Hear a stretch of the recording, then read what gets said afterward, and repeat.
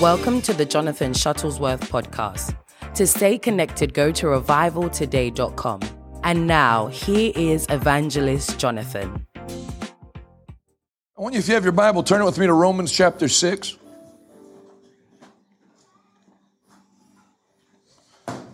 I want to put something in your head and in your spirit for this time of fasting and prayer, which is something that most Christians, not many, never get. Everything is a continual prayer project. Keep me in prayer. You know, it's just like a ritual. I know there's a lady I knew, and she's a great lady. She had a prayer list, and she showed it to me. She said, I've had this same prayer list since I gave my life to the Lord in the 1970s. I said, has anything come off of it? There were like 3 things. That's most Christians. They pray and pray and pray. They don't receive change. I was preaching yesterday in Texas and here by the screens, and I went to, a lady came, and I was nice. Friday, she told me about a need that she had, and I prayed when she was in the prayer line. And then she waited after. Hey, you know that thing that I had you pray for? I wanted to tell you more about it. Obviously, it wasn't on a testimony. It was just more. So, okay, fine. Some people are new, and you don't want to pounce on everybody. So I nodded my head. You can ask my daughter. I was very calm. I nodded my head and then prayed with her again. So then Sunday morning, she was back, and she's in line. I get ready to lay hands on her. She goes, what? And started talking. I went, be quiet and receive. I think I got that from my Uncle Ted. Except I didn't say shut up. But that's it. People, it's almost like they've burrowed in that's going to be their problem for the rest of their life. Can you just keep me in prayer? When someone says, keep me in prayer, what are they telling you? They're not telling you they believe you're going to pray one time and God's going to set them free. Now, what's the record of the Bible? Jesus how many of you have prayer? And Jesus taught in Capernaum and then said, how many of you got a need tonight? We're going to go to my Father in prayer. Lord, you see all the needs. No, they brought unto him all the sick. And no matter what their sickness, it wasn't like it was like coughs and colds, blindness, paralysis, palsy, leprosy. They brought unto him all the sick, and no matter what their sickness or what their disease, he healed them all. Healed them with a touch, healed them by his word, and that same hour, the man's servant was made whole. You can come out of this prayer and fasting a complete dominating champion over everything that used to torment you, and then never go back to those things again. Never go back to those things again. We played the highlight video from 2023 on New Year's Eve. You watched it. It was one test. It was moving buildings. It was big crowds of people coming to get saved. It was the airplane on down the line. It wasn't. And then in February, Jonathan stubbed his toe. How many of you remember that? And then in March, Jonathan went on the sabbatical, but we were able to make it through. That is a mindset that has to be changing you from the word. Say this out loud. What I expect, I experience. Yeah, so if the expectation of the righteous will not be cut off. If you expect life is ups and downs, and we all battle things, we all struggle, and I have my work cut out for me, because some of you have been pumped with the opposite message for 18, 20, 25, 31 years of your Christianity. I mean, we all go through I'm not going through any hard times. There's not time left for going through hard times. Jesus is coming soon. When I preached that thing to you out of Amos 9:13 about there being the plowman overtaking the reaper, the treader of grapes, him who sows seed, supernatural acceleration. There's no time to do anything but this. I don't have time. I don't have time. You know, why did Jesus pay a price for you to be completely healed? If I were, I'm not. If I were, for the sake of an illustration, taken with some disease, that requires, and many of you know, that's not, your whole life now becomes revolving around that disease. When you can get in, when they can fit you in. If you miss your appointment, they're not going to shoot you, but you can't come back for another 2 months. So I'd have to start calling pastors up. Hey, I know we have a revival scheduled end of February. That was the only time that the kidney specialist could fit me in. So I have to be, and that starts messing with my life. If you're going to run free and run fast and run hard, you have to have a healthy body. You have to have an overflowing account. There's no time to go to PNC Bank 4 times to see if I qualify for some money to front, getting paid back double what we end up borrowing over 20 years. No, God is making something available to us, in fact, that you latch onto in fasting and prayer. I mean, when I was 19 and 20, I liked the miracle stuff about Jesus, and that was it. I still like it as much as I did when I was 19. But now that I'm 43, I catch the acceleration part. To have 12 guys you're traveling with and boats and, little verses that you skip over at 19. Ready the boats. That's work. Anybody that's ever done boat work knows that's work. He had systems in place. He was feeding his disciples. He was traveling and had money. They were arranging places to stay. He wasn't sleeping out in the desert. They said, "Where are you staying?" And he said, "Come and see." And he came. Can you say amen? And so I noticed that stuff now, that along with miracles, and thou anointest my head with oil and my cup runneth over, which is overflowing financial provision. There's also this divine speed that you can tap into by God's grace. Now it looks like I'm hustling. I'm not. I really am not. I'm not saying that to be humble. I'm rested. Like everything I just did yesterday. I was home in Pittsburgh. I was home by 6 o'clock after preaching in Texas till almost noon and visiting with people after, and went home and packed. Saw my house that I hadn't seen in 60 days. Everything's easy because it's grace. I want to start a second church. I'm telling you, we can start a third church. Yeah, all the staff, we don't have anybody quitting. Everybody's happy. Nobody's being worked to the bone because it's God's grace. And that same grace, God doesn't have a grace for me and a different grace for you. That same grace is available to everybody. When you tap into it, life starts getting radically different. And I'm telling you, we're going to press in. We're going to press in this week, and you're going to start seeing not only every obstacle clear out of your life, you're going to start moving forward. You will never pick those obstacles back up again in Jesus' mighty name. I'm telling you, you'll never pick those obstacles up again in the name of Jesus. Romans chapter 6. If you watched our morning broadcast, I'm not giving this as our theme for the year. It would be a pretty depressing theme. But I said one of the things that's going to happen, which I believe I'm going to release little by little this week, things God spoke to me about 2024 like I normally do on New Year's Eve, is that 2024 will be a year where sin is exposed and judged. It's getting exposed and judged in the political world, in the celebrity world, and it's getting exposed and judged. The Bible says judgment must first begin in the house of God. Jesus is coming back for a pure and holy church, without spot or wrinkle. I'm telling you, it's already happening. I played the videos this morning. I'm not going to play them in church. But, when you got a pastor's mistress bust in on Sunday morning down the center aisle and start yelling at him that you got me pregnant and the whole place just ruined the service, God is not going to allow people in the pulpit who are unholy to turn church into a zoo. And so whether people are on TV, whether it's a little church like that one that's not on TV or big TV ministries, this would be, if you need to get rid of sin and get forgiven, I'd do it tonight. There's a law we covered out of the book of Numbers. The Bible says that be sure your sin will find you out. That was one of my memory verses as a little kid. That's why I can still quote it. I still remember being taught it, and I so believe that verse. That's why I would rat myself out every night at dinner time to my parents. Hey, I got a demerit today, and my teacher was upset with me. And then I go get paddled. I squealed on my own self. Because I knew that verse. If you try, and then the Bible says Proverbs 23:18, I believe it is. He who covers his sin will not prosper. It comes out. Think of it. There's a law that goes with sin that you cannot hide it. It will come out. There's a famous golfer that lost everything for a period of time. He had a locked contact list on his phone with the women he cheated on his wife with, but then it escaped. It rang wrong. There was a glitch in the software, and it rang to his actual phone. And wives can pick that up. She heard it ring, and her spidey senses went up, and the next thing you know, he was getting hit with the golf clubs that he uses to hit the ball. And if you're watching at West Palm Beach, we love you. Well, I'm just using an example. So why? Because you can't. You can't cover sin.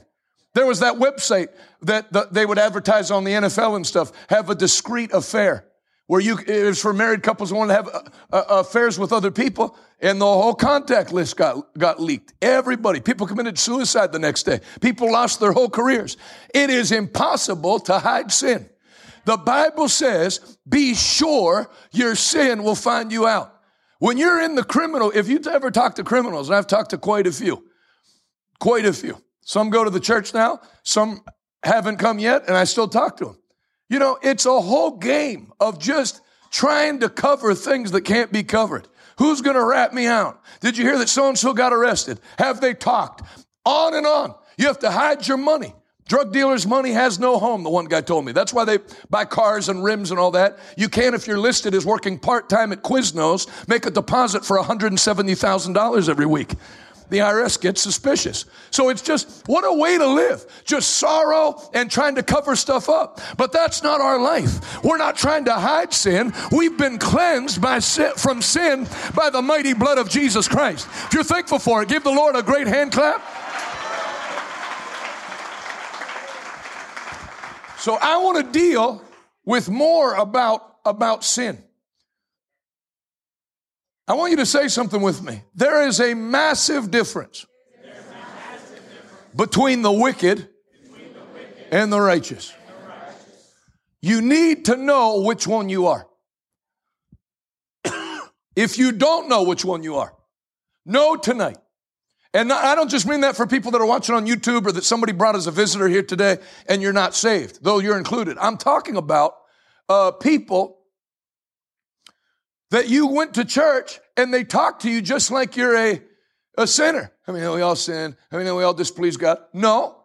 When I read those scriptures, like Pastor Dean was reading, Psalm 34, Psalm 37, Psalm 1, there's a distinction between the wicked and the righteous. And this prophetic thing I'm telling you, that sin's going to get exposed this year. You need to pick which side you're on. I'm on the side of the righteous. I'm on the side of righteousness. I'm not selling my politically. I'm not going to sell out pro-life for equal pay. You're a Christian. We need equal pay. The whole message of the Bible is to have unequal pay. If you're believing for equal pay, find another church. We're believing for an overflowing cup and domination in the realm of money. That doesn't come from a political party. That comes from God. One more time, say it. There's a massive difference between the righteous and the wicked. And then it's going to get more massive. Malachi 3. Then again will you see the difference between the righteous and the wicked, between those who serve God and those who serve Him not. I'm telling you this not to brag. I'm telling you this just so you know. I don't drink. I don't smoke marijuana to help with my anxiety because there's no anxiety to be helped. I only give anxiety to other people. The first woman I ever slept with is in the front row, and that'll be the last one I sleep with. That's my wife. We don't live a double standard here. And when people tell you that nobody can actually live like that, you're listening to a devil. God didn't only command you to live holy, He gave full power from heaven for you to live holy. Then again, will you see the difference between the righteous and the wicked, between those who serve Him and those who don't? That Epstein list, if and when it ever gets released, is not going to be the last of that this year. There's going to be a house cleaning. People that have sat on things and felt like because they had lawyers and money in escrow for legal fees in the ministry and in churches that they could kind of do whatever they want. You're going to hear about people stepping down.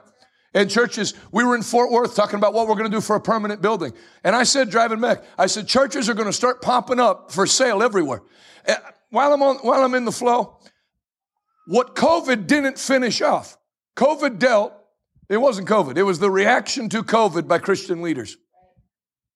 Can I get in the media team my last tweet about your church doesn't have a seating problem? Can you pull that and let me know when it's ready? I want to play the video because I'm going to show you why I will never cancel. I already told you I'm never going to cancel church. When I saw fans finding their way to the seats in Buffalo and the seats haven't been plowed out yet, every pastor needs to watch that. There's some snow on the ground. They're wading through snow this deep and sitting outside in Buffalo. Now, Buffalo isn't nice even in the summertime. There's bullets, all kinds of stuff. And if you're watching from Buffalo, you have to agree. And now, what was the temperature today in Buffalo? Anybody?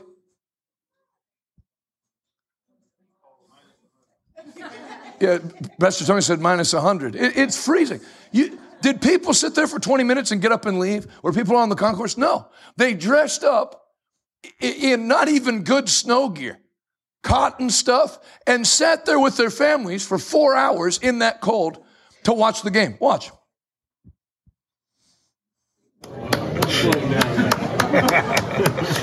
First family. Pause it. Like a frontiersman. Okay, so I'm supposed to open another campus, right? Like in Beaver County, because it's a long drive to Montour Junction. They drove to Buffalo, then parked. Now, you drive to Buffalo, it's 50-50 whether your car's going to still be there after the game. I'm just telling you, I don't work for the Buffalo Tourism Board, so get over it. Go ahead, play the rest. Give him a thumbs up. Clear your own seats out. Now, if that was a church, this is how it would... Play it one more time.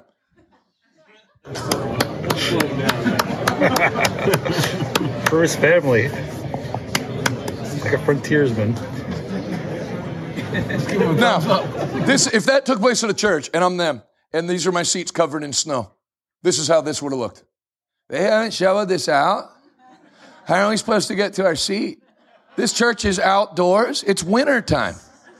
Come on, guys. This is ridiculous.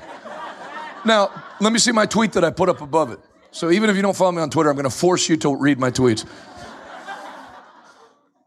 Remember, your church doesn't have a seating problem, parking problem, or location problem. It has a love for God problem. But we don't have that problem here.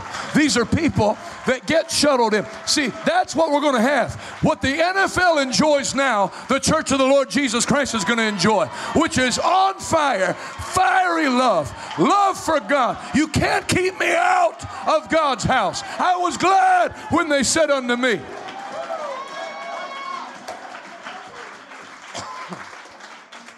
can you say amen? Amen. Romans 6:1.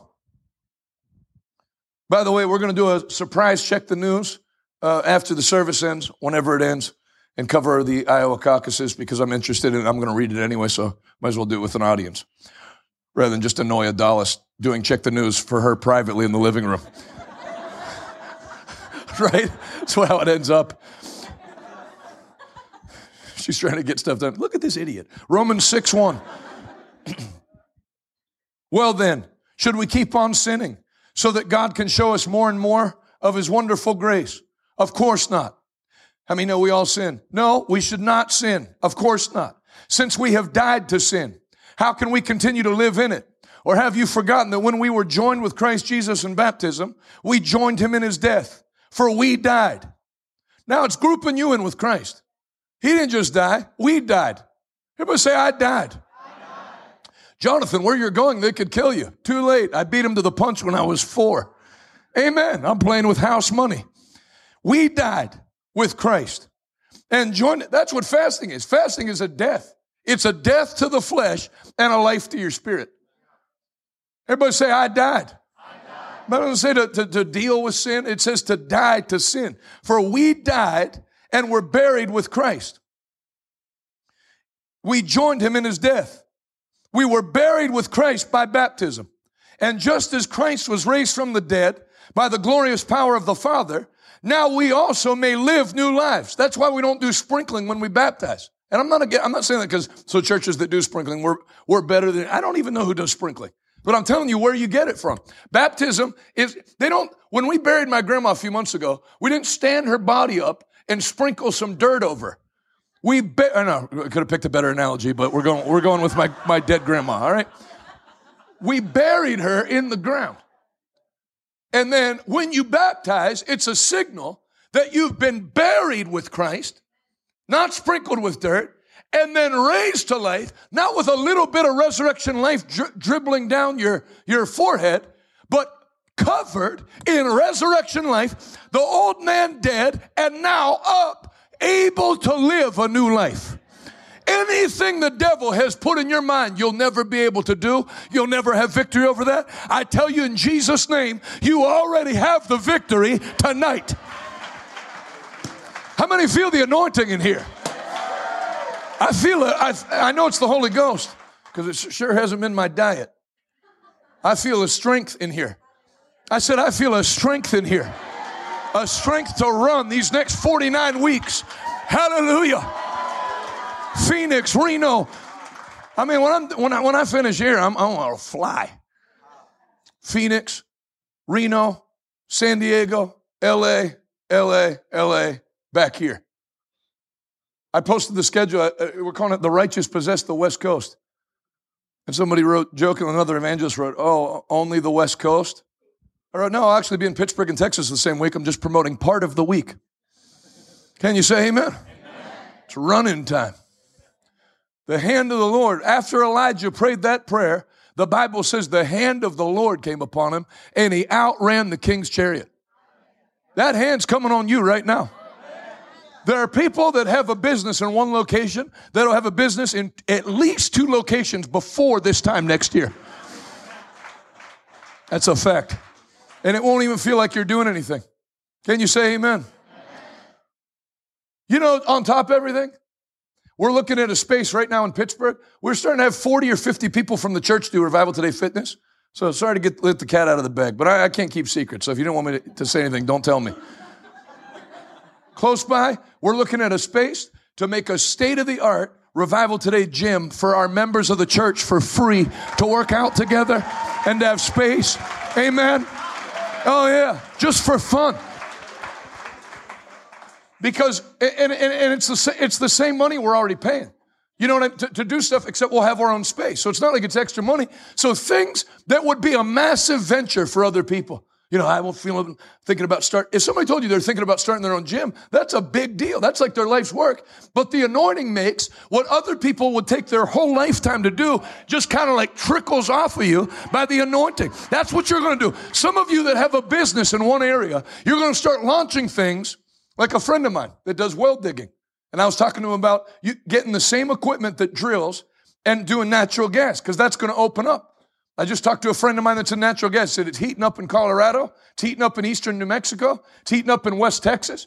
Get in on it. God's going to give you, instead of, I do paving work and it really dries up this time of year. Get a second thing.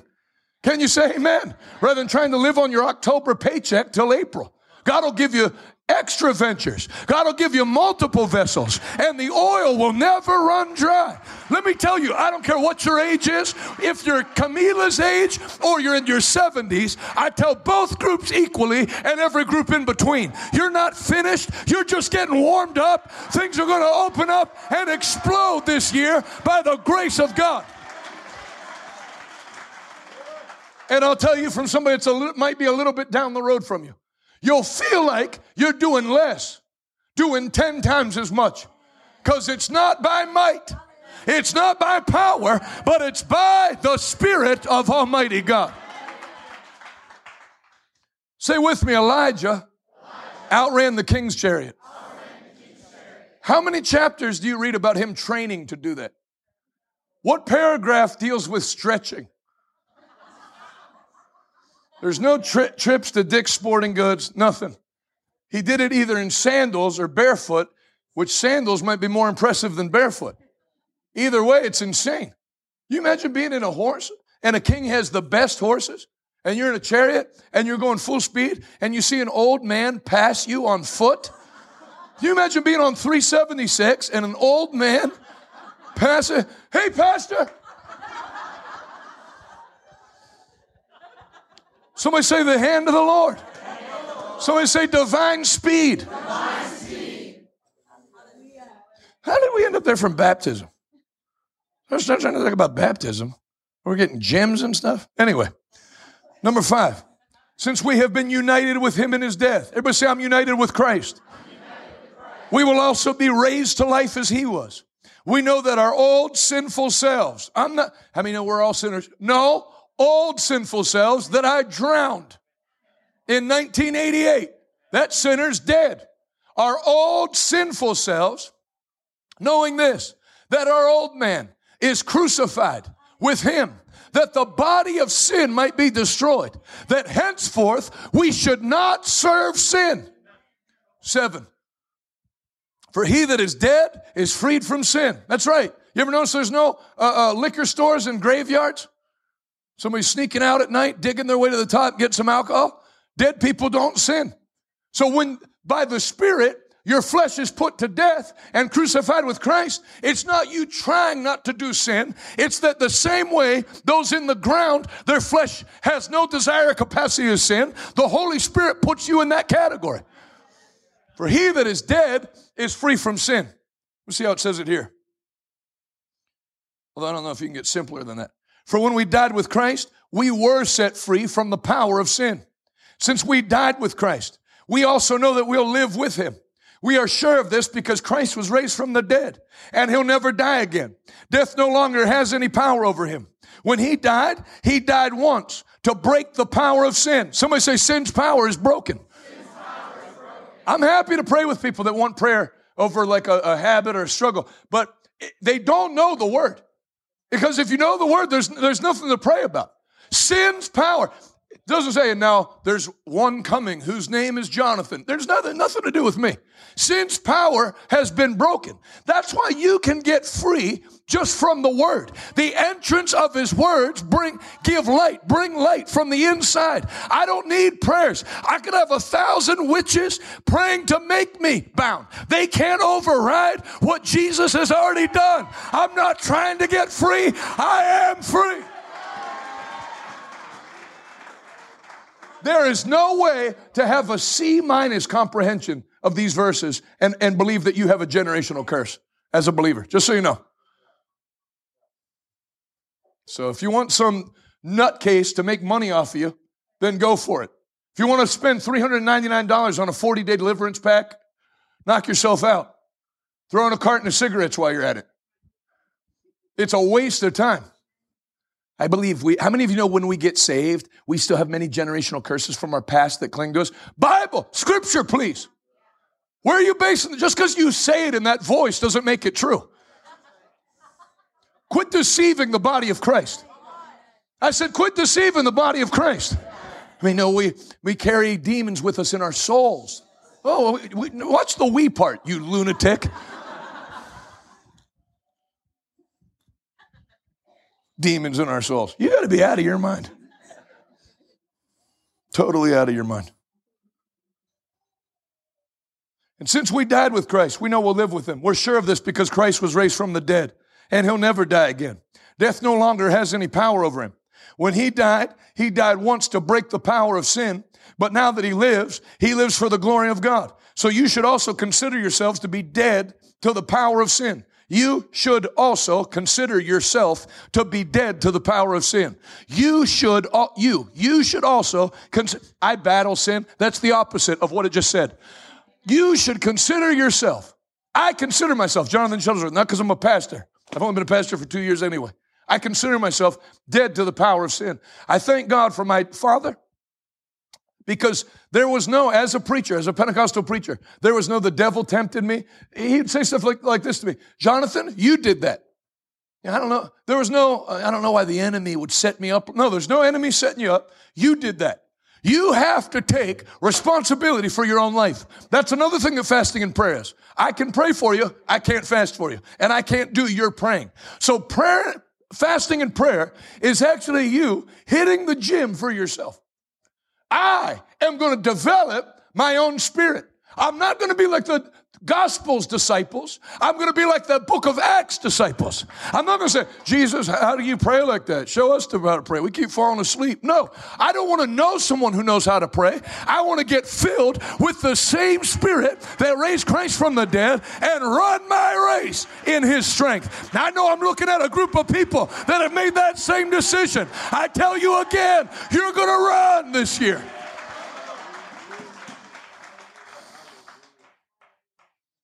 So you should also consider yourself dead to the power of sin. Until you consider yourself that way, you're having people waste their time praying for you. And then like that lady in Texas, and she's not the last one or the first one. Finish praying for him. All right, I'll pray with you.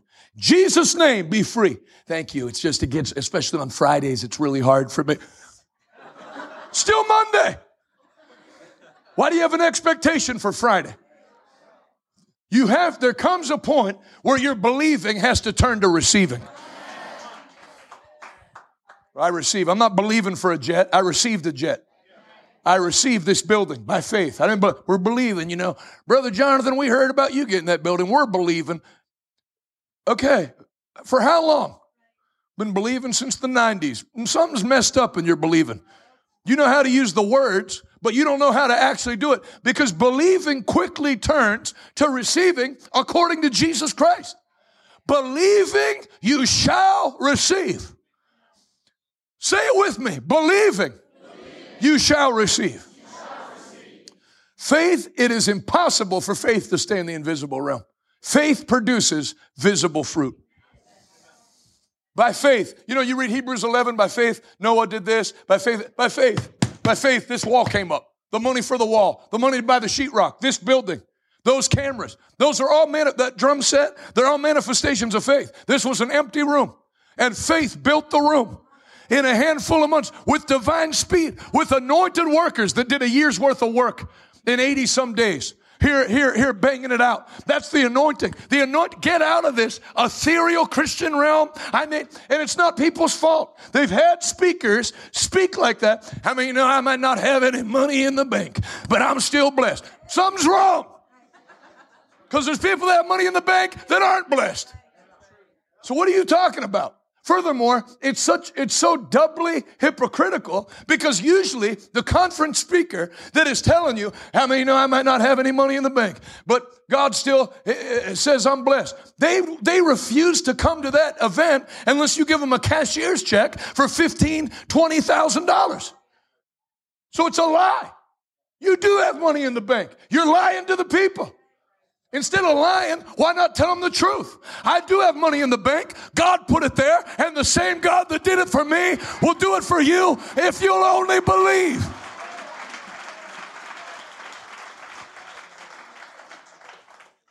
I might not have any money in the bank. We might be sick in our bodies. We might sin every day. Why do you teach people that all the things we were redeemed from, we have? I don't have sin. I don't have poverty. I don't have sickness. Not only do I not have those things, I have dominion over poverty. I have dominion over sin. Dominion over sin. And I have dominion over sickness and disease. Jesus didn't just say, if you serve me, I'll keep you healthy.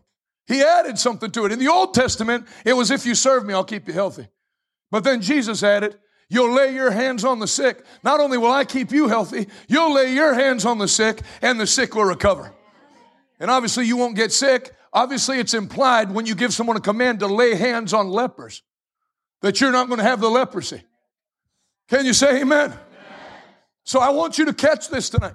It's not just that you're free from sin. It's a step further. I have dominion over sin. To shut the shop down. My friend called me one time. He had relapsed on heroin, probably back 2018. And I finished my broadcast, went to the heroin flop house where he was at. In my suit and tie, I was going to change. But then I thought, if the place gets raided, I don't want to look like I'm one of them. Hey, I'm actually a minister. Get in the car or we're going to shoot you. Bad day to wear an Adidas tracksuit. So I kept my suit on. And I walked into that heroin flop house, and he was sitting there shaking. I'm sorry, man, I messed up. Drug addicts never stop talking. So I sat on the couch next to him and just sat there. I had done a study that morning on 1 Samuel chapter 5. Turn to 1 Samuel 5. Let's talk about what happens when you fast and pray. Hallelujah.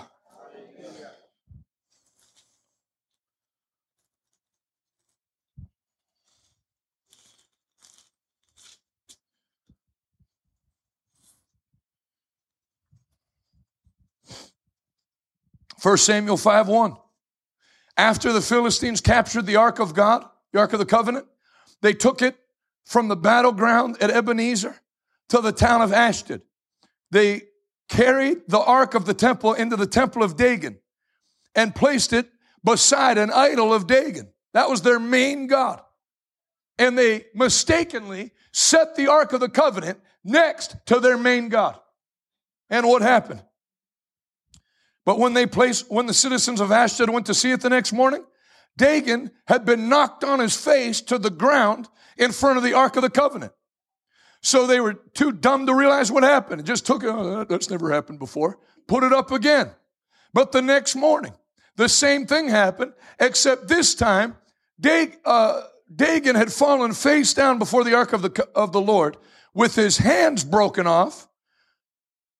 His head and hands had broken off and were lying in the doorway.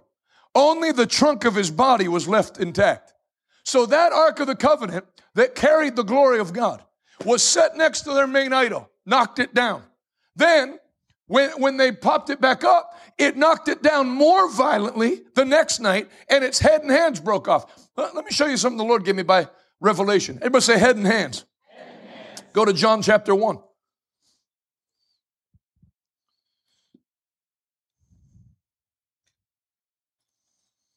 I have, if you can't tell, I have a major excitement in my spirit for this year.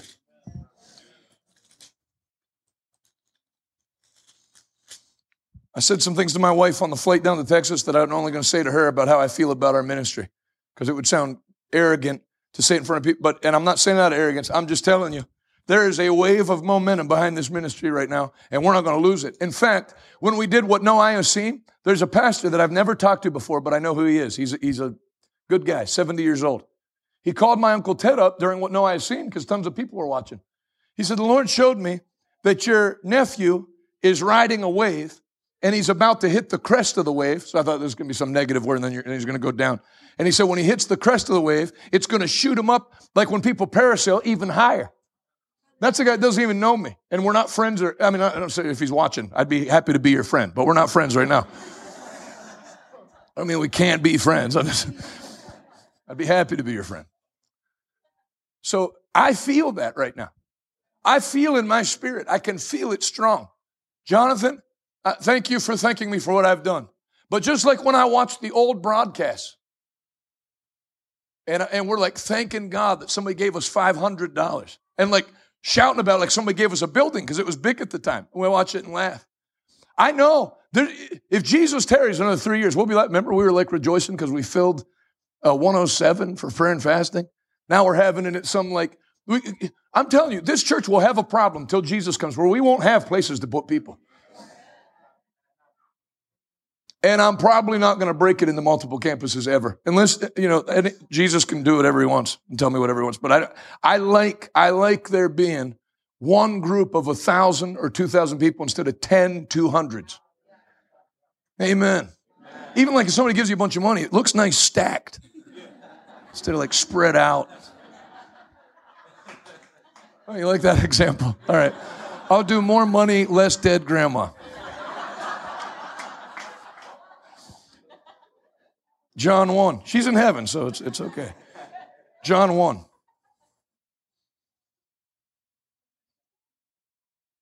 Verse 1. In the beginning was the Word, and the Word was with God. So all my friends here that are going to university, and you meet people from other religions that Jesus was God's created Son. No. Jesus, in the beginning, was the Word, capital W. Jesus. In the beginning. He existed from the beginning. He's co-equal with God. In the beginning was the Word. Now, we believe Jesus is a prophet, just like Muhammad and Moses. No, he operated in the office of a prophet, but he existed from the beginning, and all things were created through him. Jesus is God. I said, Jesus is God. The Word was with God, and the Word was God. Jehovah's Witnesses add an A there. And the Word was a God, but that's not in the original transcripts, you cheaters. He existed in the beginning with God. God created everything through him. And nothing was created except through him. Hallelujah. The Word gave life to everything that was created. And this life brought light to everyone. Light shines in the darkness. Verse 5. And darkness can never extinguish it. And another translation says, darkness cannot comprehend it. What does it say, King James? Light shineth in the darkness. Yeah. And darkness can't comprehend it. King James, New Living, can't extinguish it. Head and hands broke off. Can't even comprehend how to stop it. Doesn't, if it could, doesn't have the capacity. It'd be like me. Now, the way to stop this bus would be to get in front of it. But then if I do it, I'm going to get run over. So that's it. The devil's too stupid to figure out a plan to stop that power, to stop Christ. And who's the head of the church? Yeah. Anytime we've gotten pressed at this church, the church grew another 200 people instead of get shut down.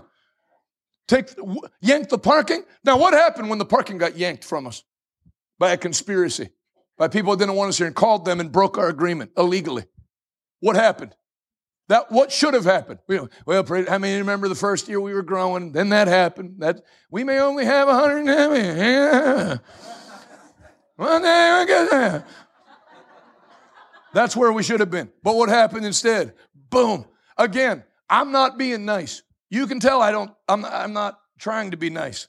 I'm telling you, God has put, not only every time where we pressed did the church grow, it brought people that are tough, Navy SEAL. That's why we're having a church service during Steeler playoff games and the crowd's unaffected. They don't have that other places. I watched a church in Pittsburgh. Somebody sent me their thing. They canceled yesterday morning. Hey guys, it's always the same testosterone-less voice. I meant to think that, but I said it.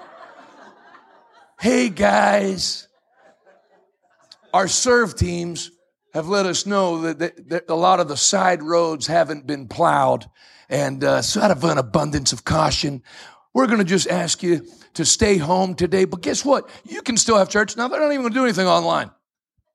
But you can still have church. This is what they said. I'm saying it word for word. Throw on some worship music and then read some scriptures together as a family. Let me tell you something. How much do you have to not know? I feel like pastors didn't not grow up in America. Do they not know people? If you cancel church, that would be like saying, hey, Camila, school's canceled, but I'd encourage you to set up a desk, get out your textbooks. Yeah, she'd be like, yeah, do you? All right. That's good to hear. You actually think people are going to hey, kids, wake up. Church is canceled. We're going to throw on some worship music. Dad's got his prophetic flags. Lead you into the throne room. Then I've prepared a short sermon. People aren't going to touch it. People are going to wake up and just go about Sunday. Jesus is never going to get one entrance into their life. How can you be that dull in the head? We encourage you to hold your own church service at home. That's what everybody did. We fought freaking court cases. And here we are, 3.5 years later, and you have people voluntarily shutting down what you went to court to keep open. I was talking to my dad about, my dad's more diplomatic. He said, well, Jonathan, if the snow was really bad, you wouldn't ask your people to risk their life. I'm not asking anybody to do anything. I'm telling you, this church will be open and I'll be here on Sunday. What if there's a storm? Then I'd leave Saturday and stay in the parking lot, dressed, and go to church. I did that on the road when I couldn't afford hotels all the time. It's no big deal. I'm not getting soft. I'm going to tell you right now.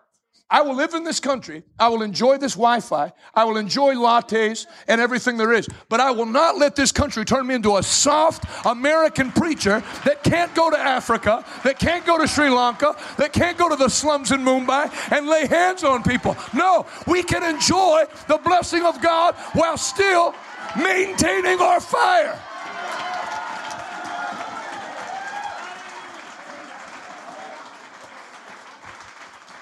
Hallelujah. And you can be seated. You're not going to trick me into quitting this early. While I'm a little wound up, let me just mention, to my Reformed friends, you're always these prosperity preachers. The gospel talks about suffering. Where were you during COVID? I never saw you when I had to get a lawyer. You all shut your churches down. These prosperity people are about blessing. Bible talks about suffering and persecution. Yeah, you hid. You had your chance. Where were you? You were on an 8-month sabbatical. You talk a big game. Don't tell me these prosperity preachers talk about prosperity, but they won't suffer. We're the ones that went to jail, not you. You ran and hid with your little zip-up fleece vest. It's like the reformed uniform. I'm not afraid of suffering, but I'm not going to suffer from stupidity. I'm willing to get arrested. Well, I'm not willing to get arrested. It's illegal to arrest me for doing what I'm doing right now. And you want to know who else was not willing to suffer if it was unnecessary? The Apostle Paul. Tie him to that post and whip his back. Hey, before you whip my back, is it legal to whip a Roman citizen without a trial? Oh, I didn't know you were a Roman citizen. Well, I am. Okay. Yeah, he didn't get beat for free. I'm willing to take a beating for Christ.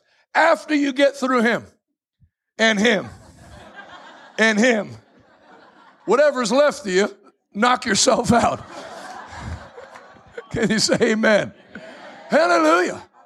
I'm not suffering, though, from stupidity and poor planning. We have to take the bus. You don't have to. You can use your faith for all kinds of things. I only have enough money for the bus. No, you'd be surprised. You'd be surprised about airlines running deals. I told you about that. People just love whining about their own self-imposed suffering. Preaching in Plattsburgh, New York, and the pastor's a nice guy. He asked me hey, there's another evangelist in this district. The pastor I was preaching for was the district superintendent, no, not district, sectional presbyter for the Assemblies of God in upstate New York by Plattsburgh. Hey, there's another evangelist in the section. I'd love for you to meet him. And yeah, no problem. So we went out to eat after the service. You know, I didn't say, now where are you staying? I'm staying in a little motel. I'm staying in a nice hotel. They always have to bring it up. Let me have the last tweet that I wrote. No, not the last tweet I wrote.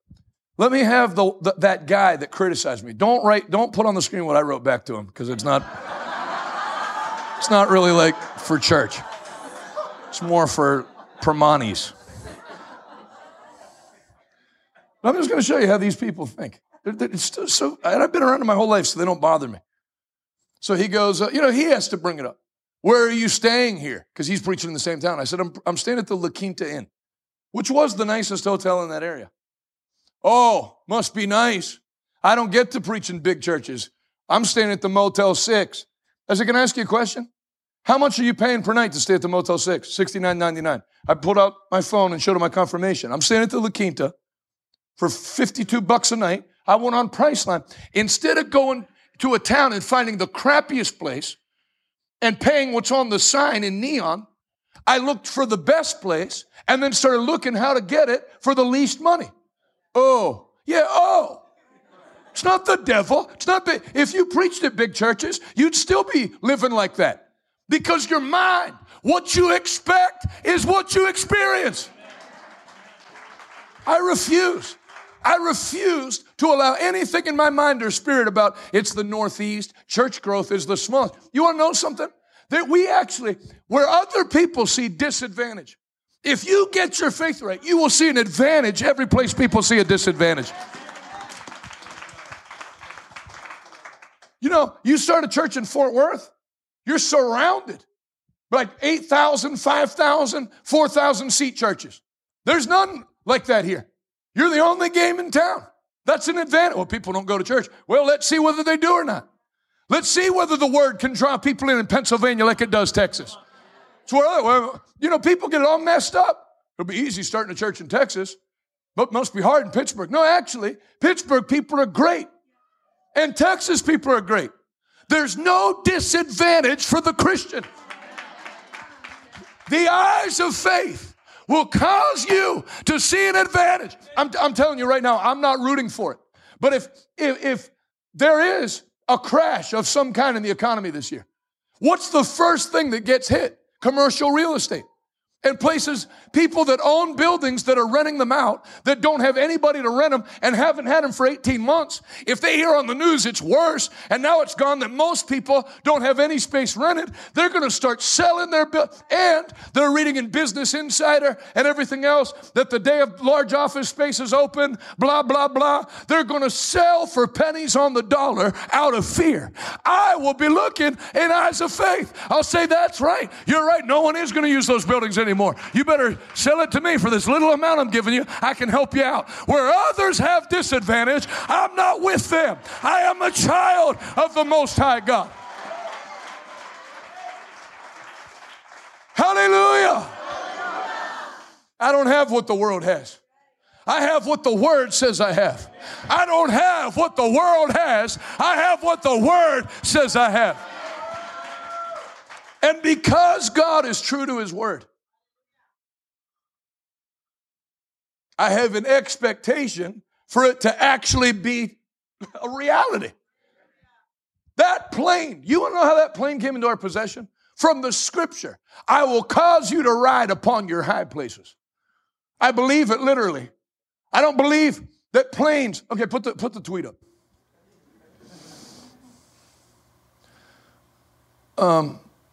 That's not all on the screen. Can you reformat so I can read it? Okay, so I wrote that first tweet. Put the first tweet up while you recut it. So I wrote, remember, your church doesn't have a location problem, parking problem, seating problem. It has a love for God problem. Now, we don't. I wasn't saying our church. I said your church. We have the opposite. We have people too in love with God. We have people that's not their turn to volunteer, and they sneak in glasses, nose, and mustache and volunteer anyway. But I hear pastors, if we need a new location. We're kind of out in the woods. Why does that even matter anymore? People use GPS. How many of you drove here who's here from Canada tonight? What difference would it have made? Kenya? What difference would it have made if I had a good location? You popped me in on your GPS and followed the blue line, correct? Correct. So it doesn't even matter. People are looking. That's why people don't fast and pray. They think outward things solve the problem, but they don't. If you're having people healed of cancer and delivered from fentanyl, they will find you. That is actually the story of the Pentecostal church. They would not zone tongue talkers to be in the city. My dad preached in those churches. They'd always tell you, we got a great deal on this land. I know. I needed a compass and Sacagawea to help guide me into your church. Way on the edge of town. Way out in the field. Tent meetings out in the middle of nowhere. And people flocking by the tens of thousands because the blind see, the deaf hear, the cripple walk, and the poor are having the gospel preached to them. Brother Shambach purposely put his tent in the worst parts of town. Very bad parts of town. And had 5,000 people a night coming under the tent. Coming where the police won't go. See, we're not like other people. We don't need good location. We don't even need a location. Paul started a church in prison. They threw him in prison. He came out with a church there, and the Philippian jailer was the pastor, according to study Bibles. You put an anointed person anywhere, and they'll start taking over. Tom Duchel, in his 20s, Word of Faith guy. I think he was at Rhema. Was praying and had the Lord speak to him the word Rhodesia. So he looked up what it was. That's Zimbabwe's old name. Took his family and started a church there. While the country was in complete free fall, there was a big, look, if you watch, it looks like America. It's built like America. It's not, well, bear with us, we're in another country. He brought that place up to his level. You are going to bring things up to the level that God has put you, which is seated with Christ in heavenly places, far above.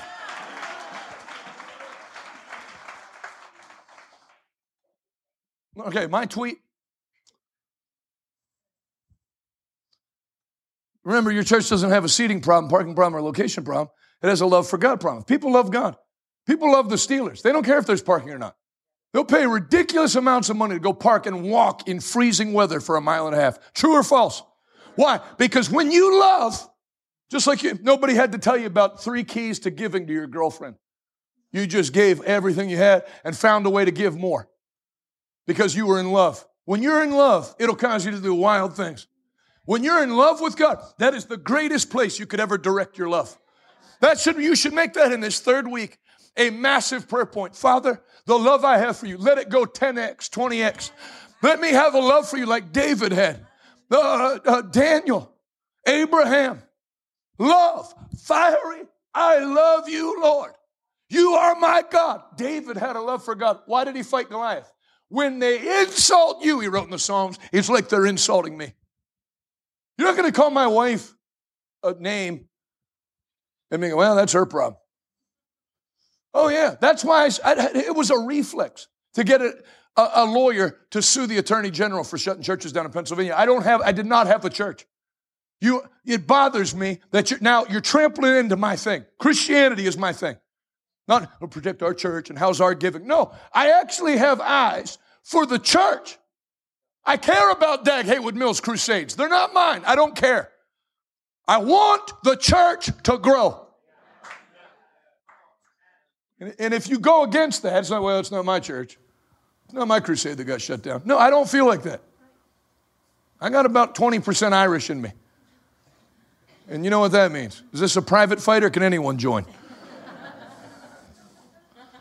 Can you say amen? Amen. Hallelujah. I pray. And I'm going to tell you something. Romans 12:9. Let me have Romans 12:9 on the screen.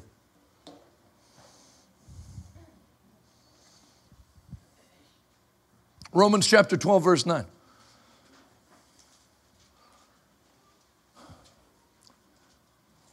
Let love be without dissimulation. Can I have it in the New Living Translation? Abhor that which is evil, cleave to that which is good. NLT. Don't just pretend to love others.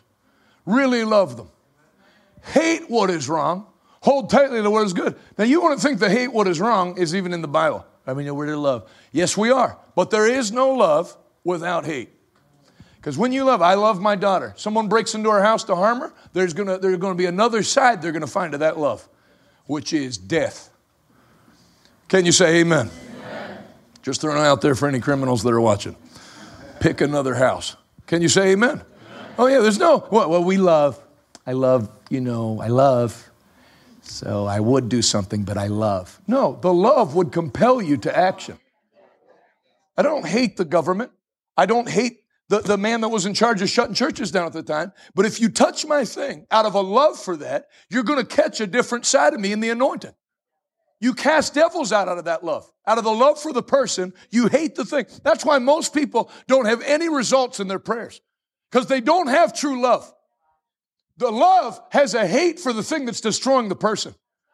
You know, when you watch my Uncle Ted pray for the sick, there's some, now Lord, as they're going through this problem, he'll tell you, foul spirit of infirmity that makes this person like that. I adjure you in Christ's name, come out.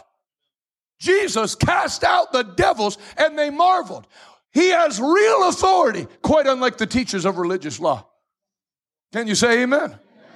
Love what is good, hate what is evil. Now, I pray during this time of prayer and fasting that would be something, just like you want to keep your love for God 10x, keep your hatred for evil, not evil people, evil. Because what happens? They slow-rolled this country into sin. You never saw two men kiss on TV. Then you had the first show where two men kiss, and anybody, church or not, then, they have one character on the show, and they don't show it that much. And then they soft soap you into just, it's not that you participate, but you have no stance against it. No big deal. To each his own. Love what is good and maintain. If the Bible says a challenge of the last days is that many's hearts would grow cold, and sin would be rampant everywhere. I can tell when I listen to many people preach on Sunday that they don't have that hatred for sin. That's why no one gets delivered from it. They're not preaching against anything. Everything's for, but you can't be for everything. You have to pick a side sometimes. And in not picking a side, you pick a side. If Adonis is getting beaten in the parking lot by somebody that wandered over drunk from a bar, I said, well, I'm not gonna help him beat you, but I'm also not gonna get involved. I've chosen a side to do nothing. That's why there was such an abhorrence during the Revolutionary War for people. No, I believe what the British are doing is wrong, but I'm not going to get involved. They actually hated those people more than the British because you sold this out. Rodney Howard-Browne, you saw me do that Saturday night Instagram Live. Rodney Howard-Browne had to go to jail because pastors wouldn't stand. My friend, Pastor Phil Hutchings in New Brunswick, 7 days, the Canadian government made a point to break him. 7 days solitary confinement. 1 meal a day slid under the door. No time out, not even an hour. He stayed in a room by himself for 7 days, and it messed with him. He's got a wife and 3 young kids. I talked to him. I was the second person he called when they released. Just so you know, our church sent him, his wife, $5,000 for the week. I don't know how people are doing. I want to make sure I can do what I can. You know why he had to go to jail? Because all the New Brunswick pastors that shut their mouth and played ball, you'll answer for that. Can't just pop back in your pulpit and act like nothing happened. Just like if you fought in the Revolutionary War and got your arm blown off, and you come back and some guy that stayed home, and now you won. Hey, it's great we won. Watch the we part. I lost an arm. Rodney Howard-Browne went to jail, and I talked to him. He's a strong man. That's hard on your wife. That's hard on you. And if 10,000 pastors would have stood up in Florida and said, we're having church. Anybody see Dr. Fauci get debriefed this week? And say out of his own mouth, the 6 feet distancing was made up out of thin air. And that's what the cops were coming into church checking on, something you made up. But y'all, the only scripture you know is Romans 13. Obey the government. Hitler's favorite scripture. As if it's the only scripture. How many know we're always to obey the government? Please explain why Daniel was in the lion's den. Please. I want to hear. What was Paul in prison for? City inspection? Beaten with rods. We order you to preach and teach no more in the name of Jesus. Sirs, let us clearly state, do you think we'd rather please you than please God? No, we would rather please God than man. I was listening to a man today. It popped up in my feed on Twitter. God, family, country. In that order. God's first. So what did you hear pastors tell you?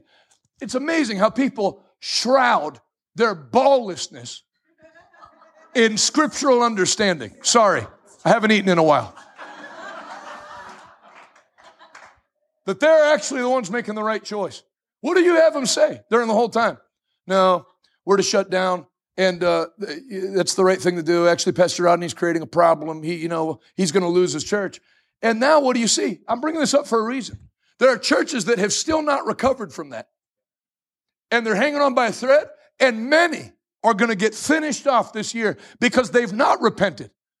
They've not come back. That all COVID did was expose who's on the Lord's side and who's not on the Lord's side. That's all it did. It exposed who didn't have roots. And some have. I told on that broadcast, one guy called me. He said, I want to apologize to you. I already called Pastor Rodney and apologized to him. He sent a large offering to Pastor Rodney and a large one to me. I was wrong. I didn't know about any of that stuff back then. I know about it now. Forgive me. I forgive you. But all these people want to just act like nothing happened. And you're still running your church that way. Canceling because it's going to be 16 degrees out. Is your church outside? Don't you have an overhang? People get dropped off and walk 6 steps. They're not going to die. And if they do, they were anyway. Pastor Dean, I don't know what happened. I mean, I grew up in Pentecostal church. I don't know how we turned from we got to stay safe and save lives, being the main thing. That's not how it was when I grew up. We were concerned about our members' health. Nobody was concerned about members' health when I was growing up. The ladies' meeting would take place in the gymnasium after the service. They had ham salad sandwiches sitting out in the gym. There was no air conditioning.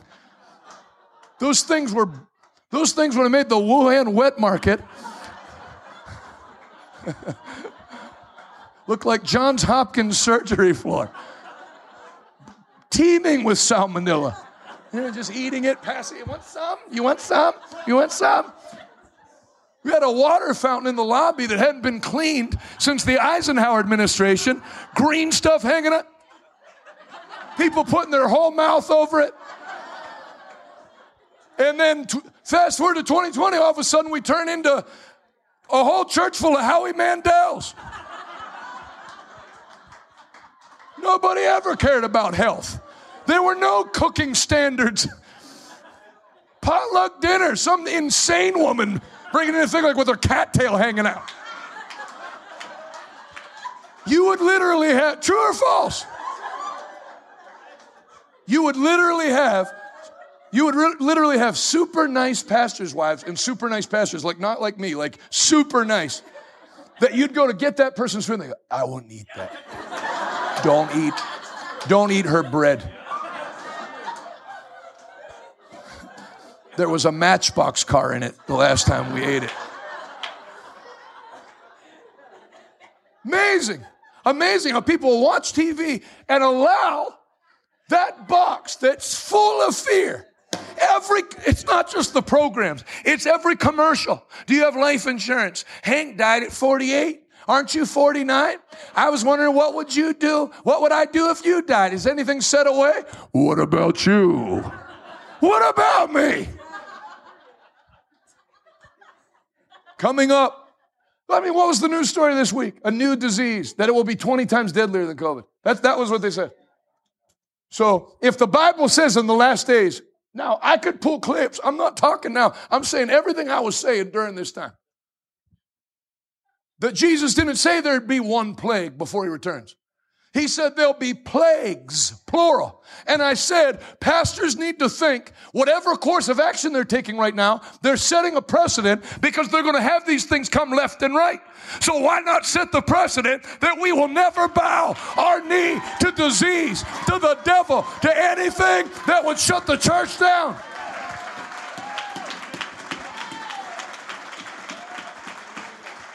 But you can't just make up your mind like that. It takes fire. It takes a fire. That end time fire is coming into you now. Fire to stand. Somebody shout hallelujah. You can be seated. We're not asking you to deny your faith. We're just asking you not to go to church. That's part of my faith. Let me just get all this off my chest since I'm this deep. How can you be so blind? No, they're not saying we have to cancel church. We can still go on YouTube. Have you read YouTube's terms of service? So you're willing to move your church onto YouTube. Could you do a 4-week series on biblical sexuality if your church is only on YouTube? Could you, or would you get shut down? You're not allowed to say that prayer heals the sick. That's in their terms.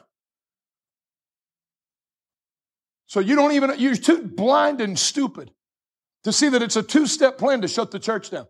Move you online. You know how much that spirit of the world hates these meetings? Do you know how, have you seen all the people that are campaigning right now? They're crowds. And I use the word crowds loosely. Some of these people in Iowa could have their campaign stops at a fitting room at Banana Republic and have 3 empty seats.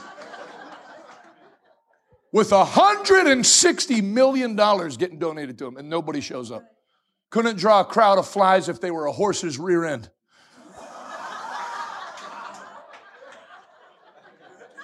Remember when Hillary Clinton came to Pittsburgh in 2016? They gave out free beer and hot dogs, and there was about 45 people.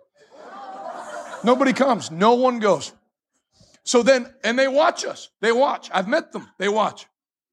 How you can call prayer and fasting and have more people with no budget. And people show up. More people in America still show up every Sunday to church than every sporting event that week combined. That's a fact. And they don't like it. They don't like that they pump CNN telling you about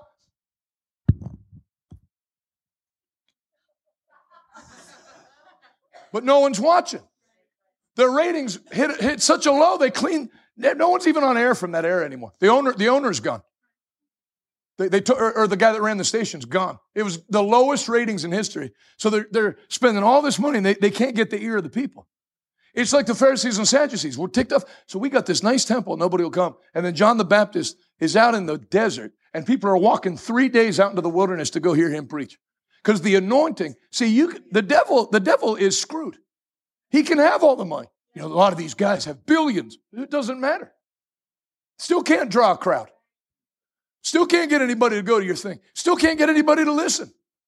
That's what I dealt with Saturday night. So then it hit a point where they couldn't get, they're on record saying it. The largest group of people that's resisting are evangelicals, Hispanic evangelicals, black evangelicals. So we need some sellout black pastor that will give them and this all happened. We'll give them $250,000 from the CDC to tell their people that Jesus would get that injected in them. And they sure did. Then the Hispanic, I went after that because I don't want to hear it now. If you did that, fine. Don't go on a tour now and start talking about how the church needs to stand. If you shut your church down in 2020, don't ever preach a sermon about how the church should stand. We need to stand against transgender issues. The only reason you're saying that is because 9% of the population backs it. I guarantee you, if they passed a law that if you're caught saying anything like that from a pulpit, you lose your tax exempt status, all of a sudden your sermon would go away. Because the same way I'm trying to think what word you can use that's both clean and that you won't get a letter from the LGBTQIA. You know, it started with rainbows. Now it's pansies. They own that. They own refracted light. What are you allowed to say as an insult? I'm not looking to insult any group. But the same way you weakened out. There. No letters from anyone? Can we go with weakened? Can we retain one word? The same way you weakened out. It's funny how everybody speaks out against issues that everybody agrees with. You know, that's what irritated me, because I know how you acted in 2020 and I know what you said. Then now the church shouldn't lean left or lean right. The church should stand. On what? How do you say that? I understand the church shouldn't be in bed with the Democrat Party or the GOP. I can't stand the GOP. If you're watching on the GOP, I can't stand the GOP.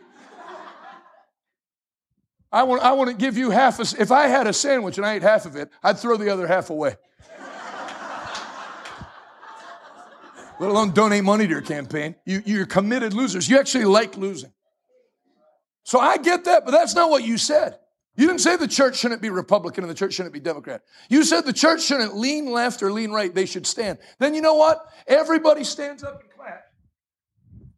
Because you're clapping, it's a statement that makes you feel good about not taking a stand on anything.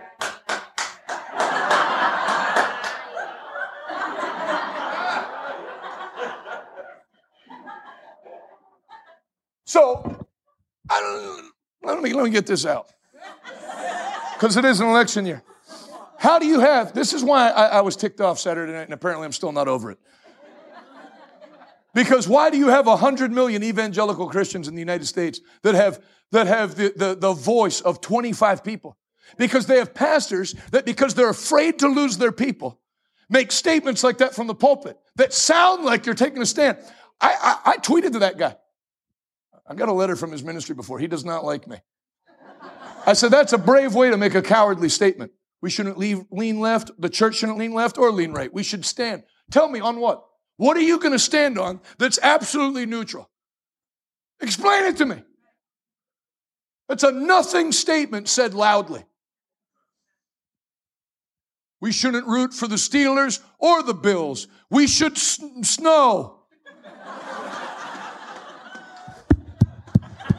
I don't understand, but it was loud, so.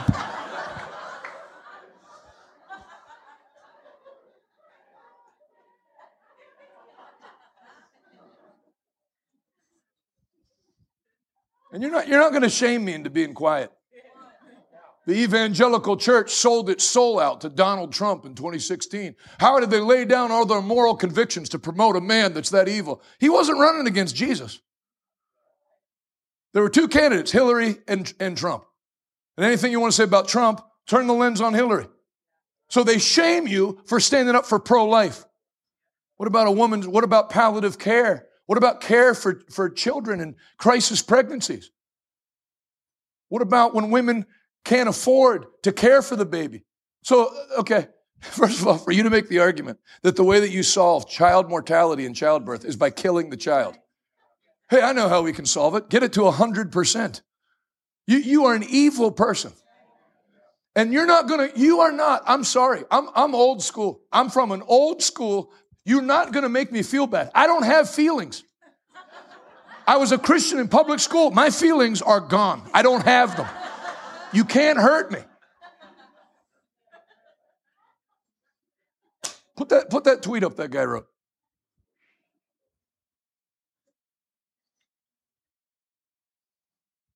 Media team.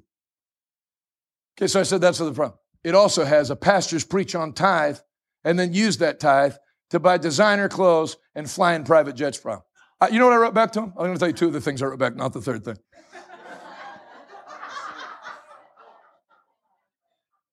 You wear designer clothes. I wrote, all clothes have a designer. What do you believe in, the Big Bang Theory of clothes?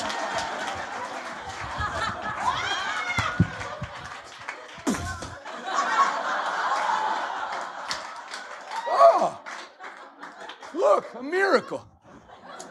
Clothes have a designer. Meals have chefs. You wear designer clothes. Everyone wears designer clothes. It's just who designed it. You fly in private jets. Somebody gave it to me. And then, okay, you think you're going to make me feel bad for having a private jet. I just read an article today that about how many aircraft were purchased by different companies. There's one company in India that just purchased 500 jets. There's another company in Asia that purchased 400 and some jets. There's ones in America, 35, 40. You're not going to make me be ashamed of doing what I'm doing. That jet that I'm using was not going to go in an impound lot. Somebody was going to use it.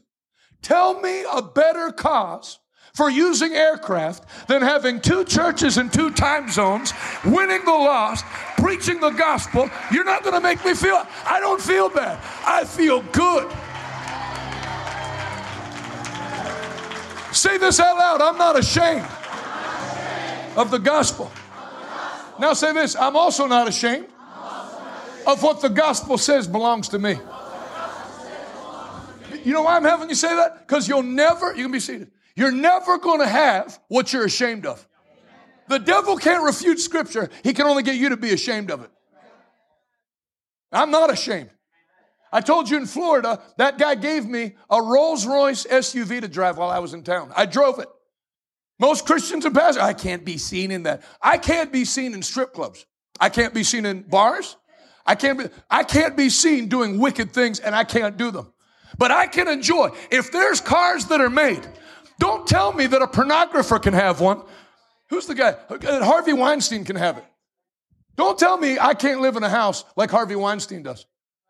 I'm not doing what he's doing. I'm not saying he can't live there.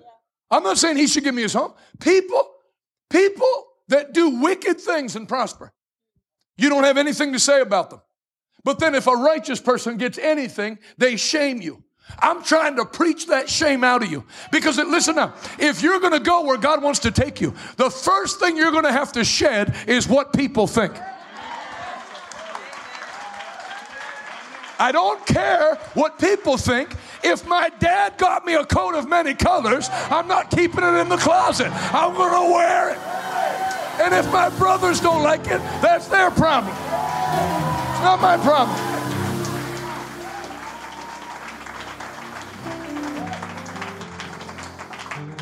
Designer clothes. How should somebody that's representing Christ look? Yeah. If you want to preach and look like you just got kicked out of a methadone clinic, that's fine. I'm not going to criticize you. If you want to have a church where the whole platform looks like it's laundry day, I come from a generation where Sunday you saved your best clothes. I met with President Trump last year on invitation. I wore the nicest thing I could wear. I met with another senator, major senator. I wore the nicest thing. I wonder what people are saving their good clothes for. If I'm going to meet, I'm not only meeting with God in church, I am a representative on television telling people the way to go to heaven. I should look like heaven, not like hell.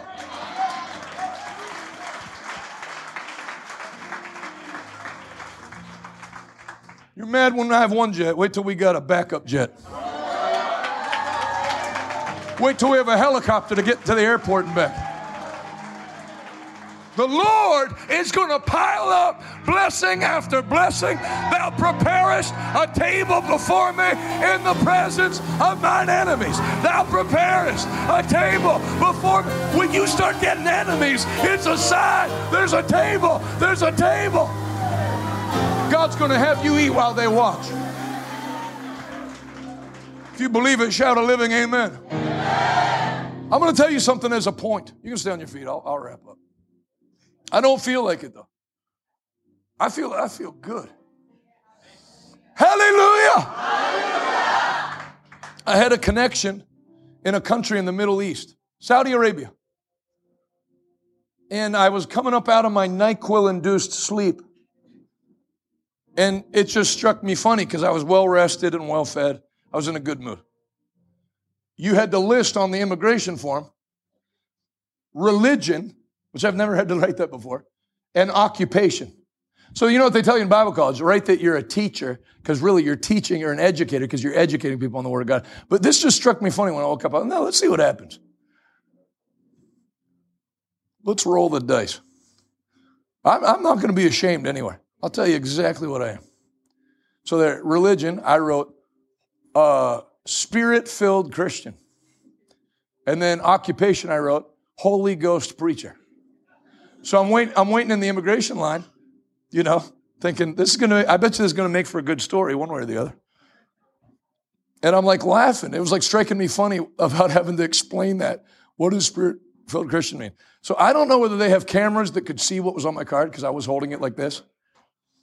But 2 military guys came up and went, come with us. Like, well, looks like we're going to do this a little quicker. So they sit me down in this room. It looks like an interrogation room. And I'm sitting at the interrogation table. And 2 ladies come in and put a white cloth down. And then 6 soldiers sit around the table. And then they load the whole table with food. And so they made me a plate and said, eat. The way an Arab says eat, it's almost like a threat. Eat. Right? And I still didn't feel like I was like out of the woods or anything because I was thinking like, because they're all laughing, but we don't speak the same language. And I was thinking, they're probably laughing like, look at this idiot having his last meal and he doesn't even know it. That's what I was thinking. And then we finished eating. Then they brought dessert and I ate the dessert. And then I was waiting for it to like get shot or beheaded or whatever. And they came over and gave me all my stuff. I didn't have to wait in line. They like ran it for me. And they escorted me to the first class lounge and I didn't have a first class ticket. And I thought that was God for not weakening out. I'll stand for you. If there's one thing you can get off this time of fasting and prayer, it is a boldness. What happened to Peter after he got baptized in the Holy Ghost? You go from denying Christ to a girl at a campfire to standing down thousands of men that are mocking on the day of Pentecost. Listen to me. These men are not drunk as you suppose. What you're seeing now, but the ninth hour of the day, what you're seeing was what was spoken of by the prophet Joel. That in the last days, saith God, I will pour out my spirit on all flesh. Your sons and your daughters will prophesy. They were pricked in their hearts and said, brothers, what shall we do? Peter replied, each of you must repent of your sins and turn to God. Then you will receive the gift of the Holy Ghost. Notice how he included the gift of the Holy Ghost, right, with salvation. Brothers, what should we do? Each of you must scan the QR code and attend the Next Steps class at the end of the month. No, each of you must repent of sin. And they responded. And then they laid hands on them to receive the Holy Ghost, and the church grew from 120 to 3,120 in one day. By a man who used to be too cowardly to confess Christ to one little girl at a campfire and then cursed at her friends. And now he's like the Terminator. You beat him. You can't stop him. You're going to be unstoppable in 2024. The things that used to easily derail you, you're going to run those things over. Now, I'm going to do what I haven't done these last 2 weeks. You guys can stay here.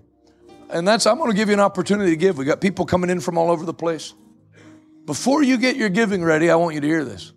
Anytime I've had somebody come out of the blue to attack me on prosperity, it preceded an explosion of prosperity. It's almost like the devil knew what was coming and just wanted to like yell about it a little bit before it came. So Jesus taught when you fast, when you pray, when you give. That is, and the Bible teaches a threefold cord is not easily broken.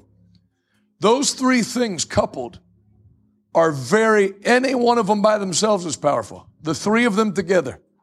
When you fast, when you pray, when you give. I feel like maybe I went a little late on the offerings the first 2 weeks, even though a ton of money came in, but we barely took any. I don't know, did I take any weeknight offerings last week? I don't think I took any. And I took one the week before on Friday. So I've taken one offering in however many services by direction of the Spirit. But this third week, I feel like rather than chip some money off every night, I feel like people are in a place week 3 from being spiritual where they've already done some thinking even at home. Like, I want to lay this seed. Now, I'm going to say this. Okay, let me say this first, and then I'll say what I'm going to say, just so you know where I'm coming from. The first week when I took only one offering, we had almost $1 million come in 8 days with one offering and then Sunday's offering. So this is not from, now listen, I just remembered I only took one offering in 2 weeks, so now it's time to pay the piper. That's not it. That's never offerings. So we're in the strongest position financially we've ever been. But the offerings, the purpose of an offering is not to bless the church, it's to bless the people in the church. Give, it doesn't say give and the church shall receive. It says give and you shall receive. Can you say amen? I think most people in our church get it, but I don't think most people get it. You know, Jonathan, I'm believing that we'll get a jet. I didn't get a jet by believing. Got it by sowing. I was walking around our neighborhood, Brother Tom, in 2016, 17 maybe. Lord, I'd like to start using an aircraft. And I felt the Lord speak to me, then sow an aircraft-sized seed. And as soon as he said it, I knew it was my vehicle. I am telling you what I did. I don't want a bunch of cars dropped off in the parking lot. This is not Cars for Kids. I'm just telling you. This is not the power of suggestion. Okay, you're tired of driving 11 hours to your meetings? You'd like to use aircraft? Then take what you have that isn't what you want and put it in my hands to turn it into what you want. And so I took that Cadillac Escalade, black Cadillac Escalade, drove it down to my service that night and gave the pastor the keys and the deed. I said, do you like my vehicle? He said, I do. I was actually just telling my wife, so it's yours. He said, are you joking around? No.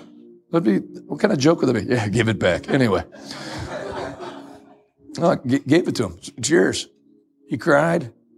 Thank you. Never had anybody do anything like that. Yeah, I've never done anything like that before either. I sowed my way into that. Before we were given this building, I helped build. So I didn't have enough money to build a church in America. I didn't have $3 million, but I had enough to do it in India and Congo. So I sent it. I just asked one of the pastors from Ghana that I met, how much can you build a church for in Ghana? He said, we could do it for about 10,000. I'm going to do it. I have that. So instead of waiting for one day, I do what I have. And then what you make happen for others, God makes happen for you. But I'm trying to let you know the size of the seed. Now, not here, but pastors are some of the lousiest givers of anybody in the whole body of Christ. And that's why you don't have money in your church. Our people don't give. You don't give. We want to give $1,000. Really? As a grown man, that's your seed for breakthrough in a building? That's not a building-sized seed. $1,000? Now, I'm sorry. If you want to go to another church where they tell you that the Lord spoke to them, that John 3:16, everybody that gives $31.60 tonight is going to get a breakthrough, knock yourself out. It is not happening. You can't pay the world and tip God.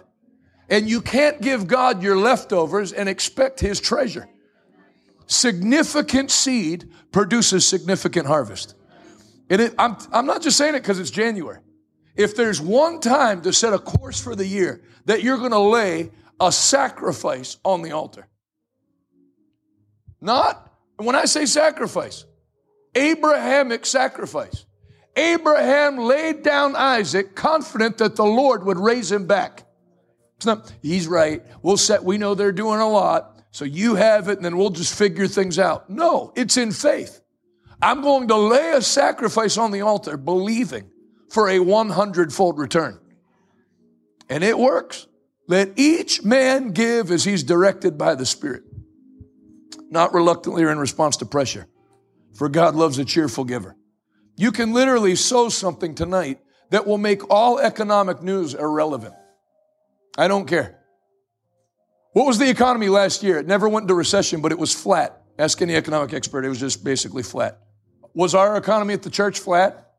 What's the first thing people cut in a mediocre or negative economy? Charitable giving. Did that apply to us? No, the opposite applied. You know, to get a phone call, hey, if you can go to LJ Aviation, they're bringing a plane for you. Me? Yeah, it's ready. Oh yeah, that guy that called. It's ready. You operate on a totally different track. You live in the world, but you're not of the world. There's a youth pastor that I know. Everything's not your salary. Your salary is what your employer pays you because it's their civic duty. You're not limited to that. I'm on a fixed income. Unfix it. What do they send the Social Security check with a letter? So help me God, if I find out you're making any other money, I'll kill your whole family. You're not on a fixed income. This is America, man. As much as they've tried to destroy it, this is still America. There's income to be made everywhere. You know, my daughter has helped me in this area. She watches these people on YouTube, and they all ask for donations on there for showing you them playing a video game. So you can't pop on Twitter and make me feel bad for receiving an offering for the kingdom of God. People give to everything. PBS, YouTubers, all you want's money. So do all they. So does Walmart. What do you think, Burger King wants to be your wife? They only throw that stuff here. And it doesn't work. I've been listening. My dad's a preacher. I had to listen to him listen to it. I have such a callus built up. Like an 80-year-old man's foot. That's what I have on the inside of me. What a terrible analogy.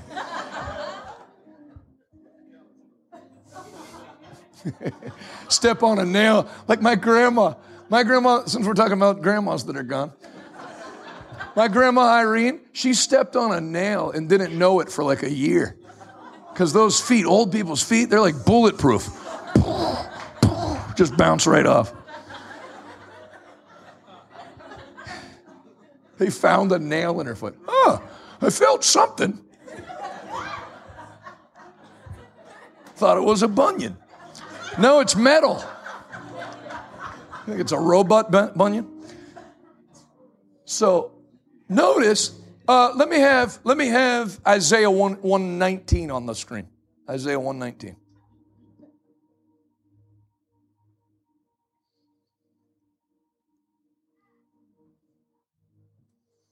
Because that stray tweet that made it to my account, I want to use it to teach you something about prosperity. Most people's problem is not their giving or their laziness. It's that they're actually ashamed of prosperity. If the Lord blessed you, you could give a jet to a lot of pastors. I can't be seen using that. So they actually choose struggle because of what TV has indoctrinated people as to who should have money and who should not have money. Now, that hangar we have our plane in, there's 4 other planes in there. I don't resent them. If you're running a healthcare network and you need a plane to go to meetings, or if you want one, this is America. It is a sin to envy what someone has. That's a whole political party starting to build their whole thing on envy. They have money. You don't have money. They should be taxed so you can have money. Bullcrap. You know, there's whole countries that have taken everybody's money that had excess, spread it to everyone. That's what happened in China when they did communism. They took land from people that had a bunch of land, spread it to everybody. Let me ask you a question, and I will finish a sentence before the night's over. I promise. It's one of my prayer points. If let's say I became president. I said, you know what? We're going to make everything equal. We're going to tax everybody's money 100%. We're going to divide it by 350 million people, and everyone's going to get an equal amount of money for the first time ever. And I passed it, House, Senate, and we confiscated everybody's bank account and then spread it evenly. And let's say I don't know what it would go to. Let's say it went to $400,000 a person. Everybody got $400,000. In 6 months, forget 6 months, in 30 hours, there would be some people that went down to Rivers Casino and were broke. And there'd be other people that invested, went right back to doing what they were doing, and there would be complete inequality again. I believe in equality. You're stupid. I believe all men are equal. Have you ever met 2 men? They're not equal. A man isn't even, you know what the economist Thomas Sowell said? A man isn't even equal to himself on different days. Oh yeah, Saturday me is nothing like Sunday me. Sunday me is like the best of me. Saturday is like methadone clinic me. So this idea of equal outcomes, and they're going to start crashing planes trying to make everything equal. They're doing diversity hiring in the FAA. He may not know how to fly, but we don't have a lot of pilots from Cleveland. So we're going to pass him. People are going to die. You can't have people doing air traffic control because they're nice. You have to be good at what you do. I feel like I'm giving this speech at the Democratic National Convention. There's no equality. You got churches. You got pastors at churches doing those political talking points. We need equal pay. There's no such thing as equal pay. There never will be equal pay. A doctor should not make as much as the stock boy at Giant Eagle. Unless you want that. Unless you want your eye surgeon to be paid $16 an hour. And he got to go through medical school even though he had bad grades because his mom's a Navajo lesbian or something. Look, if you're going to be quiet, then I'll just say stuff that make people go quiet.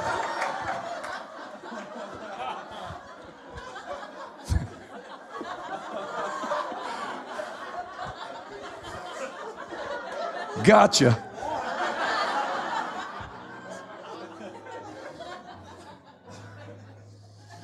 Say 3 words with me. God, family, country. Take care of you. I'm Polish. The plight of the Polish community, best of luck to them. I got her, I don't care about, to be honest with you, I don't care about the Puerto Rican community. I care about that Puerto Rican. And then I care about the second Puerto Rican that I helped make. And I'm going to bless my family because the Bible commands me to. And then as a Christian, I'm going to do my best to help. This is coming from somebody that feeds, so I don't want to hear your bleeding heart speech in the YouTube comments. We feed 2,000 kids a day.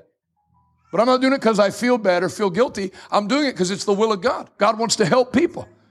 Do you know how we feed 2,000 kids a day? Prospering. By allowing the Lord to overflow our cup. If I'm believing for $40,000 to come in by Friday, or we're going to have to let employees go, there's nobody else getting blessed. It's all us. But when you let God prosper you, you can be a blessing to a hurting world without any help from any Republican, any Democrat, anybody. Anybody. God. Somebody say God. That's why communism hates the Bible. Because I don't need a leader to help me get wealth. The blessing of the Lord makes a man rich.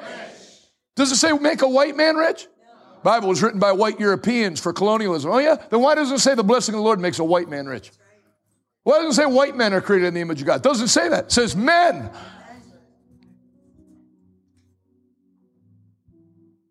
You want to, just because you have to go to public school, let me tell you a couple of things. Christianity didn't start slavery, but Christianity did end slavery. There's 10 times more black people being put in slavery right now than any time in human history. There's more to the world than St. Louis. There's the Middle East. All those World Cup stadiums were built by black slaves. No one cared. Slavery's wrong. Go do something about it. You won't, though, because you just like to talk and give speeches and collect money for your little campaign that doesn't do anything to help anybody. People are waking up, though. I tell you, if Chicago politicians don't start waking up, they're going to get woken up physically. Not by me, Department of Homeland Security. The people are waking up that it's a shell game with no P. We're going to help you. We're going to help you. There's no help. No politician has ever lifted any group of people out of poverty in the history of the world except for Joseph, who did it by the anointing.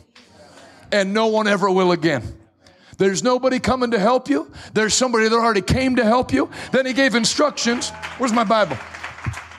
Then he gave instructions here how to not make it luck. Do these things. See if I won't open the windows of heaven. See, I could play you old clips from 10 years ago, and I talked bigger than I talk right now. I knew where I was going. Every time somebody said stuff about jets, I used to get criticized by people, like I got criticized on Twitter about, one guy wrote, you fly around in private jets. I had never flown a private jet in my life. But when he said, I'll take that as a prophecy. It's like the devil already knew what was coming. So I didn't write back, no, I don't. Oh yeah, I'm going to do it. I'm going to have what God said is mine. Let the haters hate. Let the enemies watch as you eat from the table that God has prepared for you. Come on, give Jesus a great hand clap.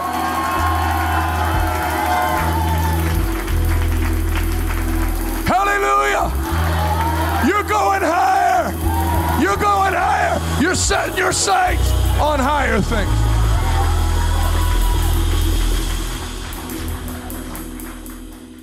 Say, I'm going higher.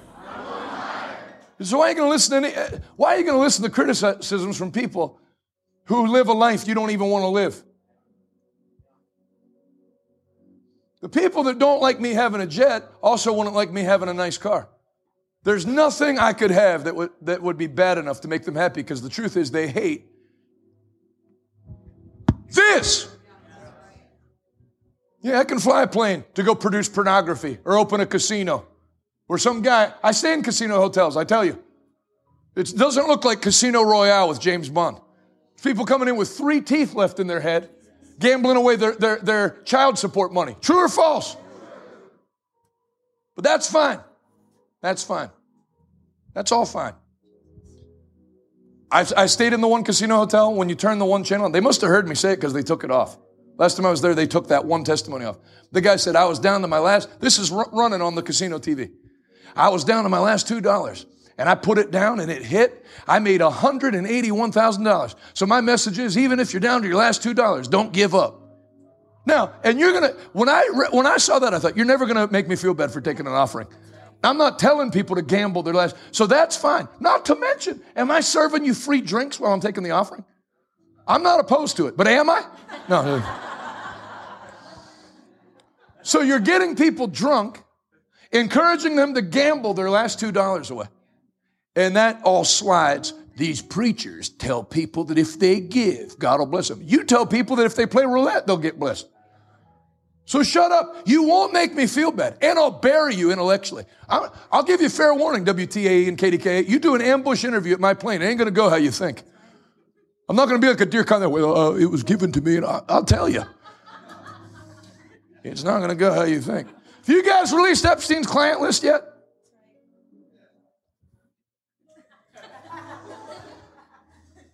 Why are you running cover for a child molester? Would like your answer. You want to talk about airplanes? Let's talk about airplanes. I don't have 10-year-old girls I'm shuttling to an island for people to molest. But you have that information and won't release it. You're going to put the screws to me? Because I am doing something that is the last thing keeping you from doing what you want to do. You want people in fear and enslaved economically. Klaus Schwab, they're meeting right now in Switzerland. The last time they met, they told denominational leaders that came, tell the people to condemn the prosperity message. Do you know what that lets you know? He didn't do that theologically. They realized everything we tried to shut down businesses and ruin America, these stupid preachers were letting people know that if you take the first 10% and give it to God, there is no power on earth that can curse. You can't curse whom God has not cursed. You can't curse me. God has blessed me. God has blessed you. You're blessed. I said you're blessed. Blessed and highly favored.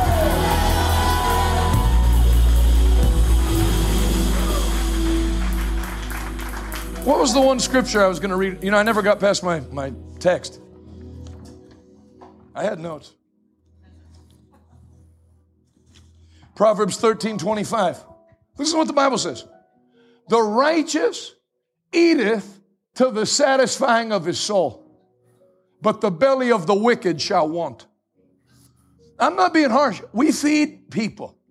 We feed homeless people. But you know, I do wonder sometimes when I see a man my age sitting on the street asking if he have money for a sandwich. How many kids do you have that you don't provide for?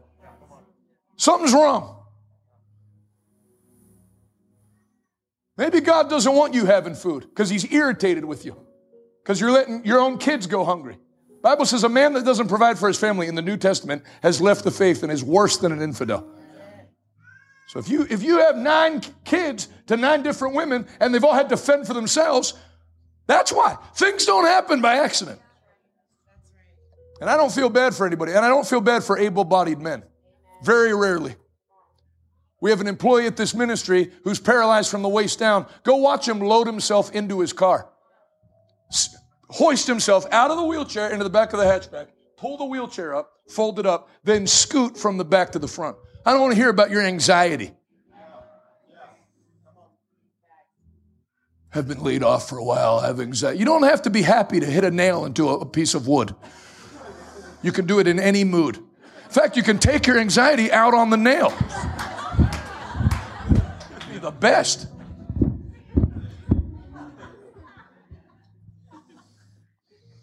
That's what they want. While I'm in the spirit, you want to know what's behind the whole transgender movement? 2 things. It has nothing to do with sexual immorality. It has nothing to do, even though it has nothing to do with gender identity and stuff like that. If Camila stays a girl, pharmaceutical companies get nothing. If Camila wants to be a boy, pharmaceutical companies get about $1 million over the course of her life. Because there's surgery, then there's stuff you have to stay on for the rest of your life. It's all, the love of is the root of. There's no money to be made off healthy people. There's no money to be made off people with sound minds. I'm on no medication. I've put people on medication, but I'm on no medication. We gave our Royal Ranger commander a complete nervous breakdown. He had to go to the mental institution for 2 weeks. I'm not proud of that, but it did happen.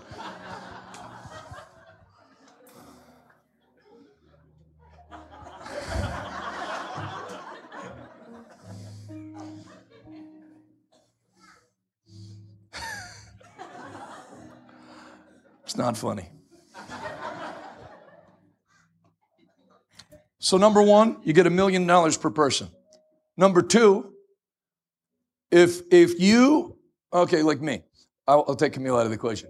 If I get a nice pair of fake boobs and start wearing, it's just for an example, and a dress and start wearing makeup, and I change my name to Jeanette, as much as they say that's admirable on television, I'm going to ask you a question. Am I hireable? No. I'm not going to do it. It's an example. Camila is nervous right now. What's going on? I was coloring, and then the next thing I know, you're turning into a woman. What happened? Am I hireable? Now, no one's going to say they won't hire me. You'll go to jail, or you'll lose your business. But if you run Calusi GMC, you're not having a salesman that looks like that. So what does that do? Number 1, $1 million per person for the pharmaceutical company. Number 2, you make another segment of the population that can't work and then goes on government assistance. It is a plan to collapse the money system of America. And it ain't going to happen. Because faster than the devil gets them going that way, God's going to get them reversed back in the right direction. Amen? I'm going to tell you one last thing. Then I'm going to go cover the election. This is important. So I'm showing you how things work and why Christianity is so vital for the nation. A man that doesn't work shouldn't eat. What's this I hear Paul wrote to the Thessalonian church? That some of you are living idle lives, refusing to work with your own hands. That's why we have a spiritual church, but it's not weird, because we run all the weirdos out, because weirdos don't want to work. They want to take a couple flags and bathe in the glory of God. That's not what the Bible says to do. You pray. We pray from noon to 1, then get your butt to work. Go work. Go do something. Take care of your family. Faith's not waiting for checks to come in the mail. It's work. So, a guy called me that's in natural gas.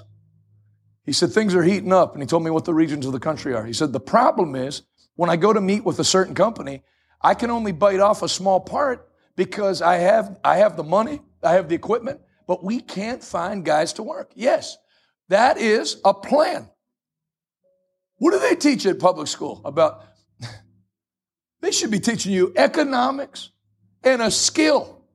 not to be mad at Ben Franklin. It's very hard to make money over your anger towards Ben Franklin. That friggin' Thomas Jefferson, if I ever see him, there's his statue. Son of a gun, it's cast iron. So you just produced this angry, sexually confused, to be kind, pansexual. I'm attracted to trees. I mean, I like how they look. I'm not going to make out with one. Bark in your teeth and stuff. Think it through. All mothers regretting bringing their children tonight. Do you guys have child care? My kid's actually very well behaved. I just want to get him out of earshot of the pastor. So why can't the project run? Lack of manpower. So I said, what if I could get you 100 Christian men? So if you're in your 20s, early 30s, you're going to be gone a little bit. But when you come home, you're going to have pockets full of money. Take your wife out, have a great time. Go back out and work. That's what I'm going to be gone a lot this year. That's what you do when you're 43 and 35. It's not time to rest. It's time to, while your body is strong, hit it as hard as you can hit it. It's your working years. If you're a pastor, it's your church building years. If you're an evangelist, it's your crusading years. Why do you think, and I'm not putting words in his mouth, why do you think Dag Haywood-Mills at 60 took me with him and then was talking to me about starting to do crusades? He's not weak. He's stronger than me, but I'm younger than him. You know, I want to pass this to somebody because it's work. It's work laying hands. Oral Roberts laid hands in his 40s on 9,000 people in one service. They would carry him back to the trailer. He had blood where his shoulder was. Ended up having to have rotator cuff surgery from praying for so many people. You got people now that just rush to the back and have some grapes and cheese after their 28-minute message. Well, that's about enough for tonight. Son of a gun, I'm tired. It's been almost 30 minutes. Nobody gets any prayer. Our prayer teams are at the side if you'd like prayer. But those grapes and cheddar's calling my name, so I said to him, what if I could get you 100 Christian men that don't fail their drug test every time they come back from their 3-day break? They don't get on fentanyl. They don't do heroin. They stay clean. They're honest. They don't steal from the company. They work. They show up on time and work. That's what Christianity brings to a nation. I heard a guy that's an atheist that I listened to because he's intelligent. And he said, you know, I like going into business with Christians. He said, it's not the worst thing in the world to have a business partner who thinks there's an invisible guy watching him, making sure he doesn't steal. Yeah, that's what built this nation. If you go into business with Revival Today, me and Patrick, if you do some with us, you don't have to wonder whether we're going to pay. We pay up front. And we don't stiff you. We don't pull stuff. We don't do any. I know all the games. Wait till they do half the work and they've already bought the materials and say, hey, I'm not paying it, so you can sue me or you can get 20. I know all that stuff. I don't do that. I treat people the way I want to be treated. I treat that guy like I know he has a father and kids. Amen. So if you start stripping that out of Christianity, you'll ruin the nation. If you got a bunch of pastors telling you, turning church into an airing of grievances and racism, and you're going to wreck the nation. Because now you're not producing productive people. You're producing people that are angry about whatever. Whatever has gone wrong. Nothing is going to get better by you being just sitting angry about it. You want to do something about it? Let the Lord use you. Let Him prosper you and take that money and do something about it.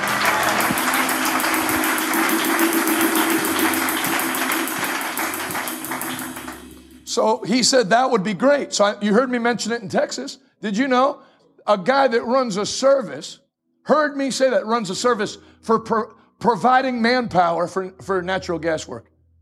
And then they said they're so in need of people, they'll train you on the fly and pay for it. You start off making $90,000, $108,000, $118,000. Pee a clean stream for 6 months, you'll be up to close to $200,000 just from peeing rate. Think about it, $90,000 for peeing with no drugs in it. Because people fail their drug test left and right, can't retain it. So now I'm working on things where we're not just going to preach prosperity. We can have a pipeline that if you don't have a job, you can go. There is so much wealth in Colorado, New Mexico. You fly over those oil fields, Texas. You have a government that...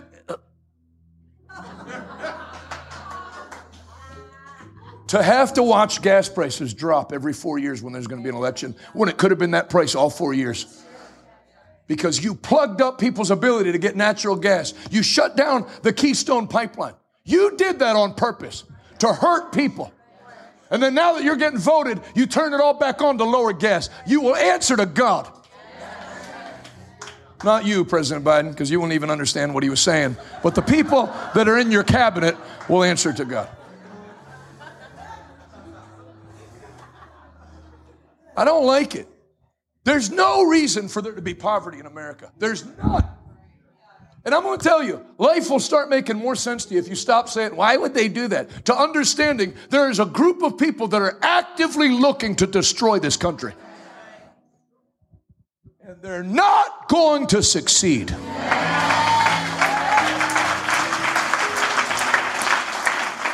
You believe me. Believe me. It'll never happen. What political party broke Israel out of Egypt? One prophet. His name was Moses. What political party set the people of Israel free from the reign of Jezebel with her false gods? One prophet, Elijah. God doesn't need any political help. If he can find one man that sold out to him, one woman, if one woman got prayer taken out of schools and one woman got abortion legalized, what could one woman that's working for God, you think one woman can't change a nation? Catherine Coleman did it already from Pittsburgh. Another one will pop up from Pittsburgh and do it again. This city will produce great men and great women that bring a resurgence back to this nation.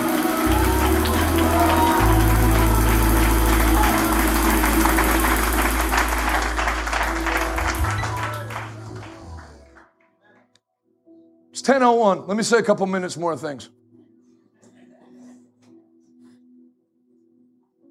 You know, that guy that I laid into on Twitter that's a minister, I did it because you criticize, this guy, he prayed at Donald Trump's inauguration, right?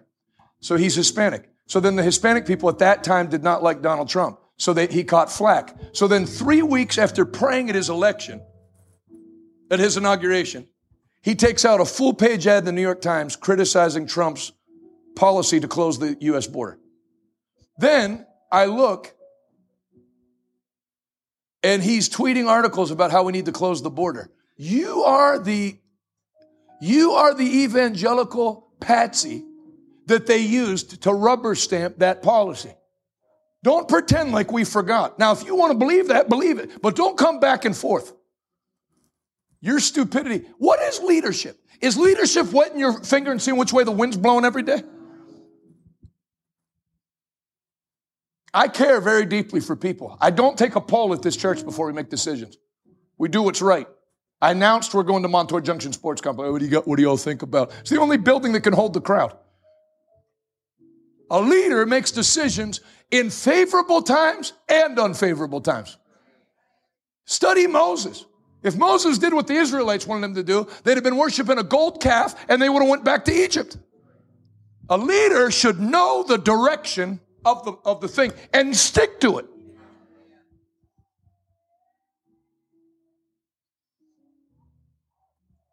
Not only am I like that, I don't have anybody preach at this church who's not like that, and I never will. Jesse Duplantis didn't take flack for his jet from some guy on Twitter. They did it on USA Today. Only 100 of these jets are made. Well, okay, why aren't you criticizing the other 99 people? Why him? You know what Jesse Duplantis did? You know when I started liking him? When Chuck Grassley, the 180-year-old senator from Iowa, no, he's not, I'm kidding, he's only 91, something like that. Chuck Grassley is an American Baptist. American Baptist, not Baptist, American Baptist. They hate everybody. They picketed Billy Graham's crusades. They don't like anybody. So he's American Baptist. So he gets a list of 7 preachers and says, we're going to subpoena their donor records for how they're spending their money. That's illegal. So all the preachers, we're going to fork them over. No problem. Jesse Duplantis was the first one that said, Mr. Grassley, I respect you, but if you think you're going to take my donor records, you can pry them out of my cold, dead hand. And then all the other ones started following suit after he did that. He's got a backbone. Rodney Howard Brown has 9 backbones.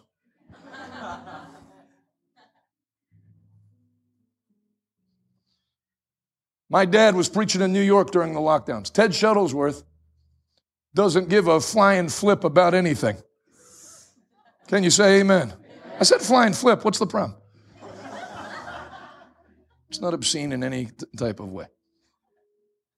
So that's how you build a church. You don't build it canceling snow because it's 38 out. Out of an abundance of caution. What's going to happen? Who's going to die? Well, great to be in the house of the...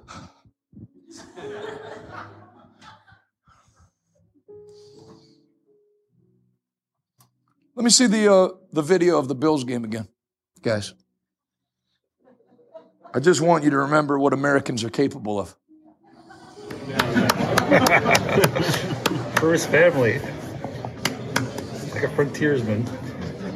Pause. Give him a thumbs up. Troy Polamalu's from Hawaii. I know I've I've written to him and he's written me back. Rod Woodson, I'm sure, is a great guy. He doesn't know you. He doesn't know you. They're not going to ever do anything for you. Those guys on the field don't know, but you're willing to do that. And fine. NFL can make money and make a living. I'm not against taking money off anybody's table at all. But then don't tell me that I can't and that people shouldn't do that same thing for somebody that was nailed to a cross. He died for me. He died for me. You see that guy? It's like we got some people at this church. You know, Pastor Jonathan got our family a car when our car broke down. Well, yeah, I didn't die for you. And also, I wouldn't die for you, just to get it off the table. There's no chance. If somebody said, hey, they said that I can live unless you die for me. Like, well, you've had a good run. God bless you. We really love you. Bless your family. Jesus didn't give me a car. He did. He actually did that too. He also gave me a plane. But above all that, he died for me. And I'm happy to burn this life, to let this life burn for him. I'm not living some soft Christianity. I'm living live a life worthy of your high calling in Christ Jesus. Amen.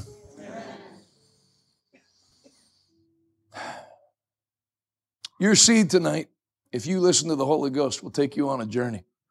Because God actually wants people to stand up in this nation and be one-man wrecking crews against this assault against the economy of the nation. Amen?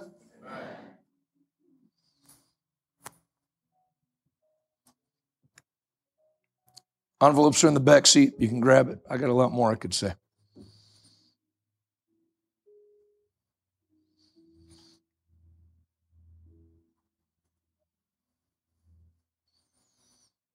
Don't be a stupid voter. You don't vote because you're a Christian. You're not voting for a pastor.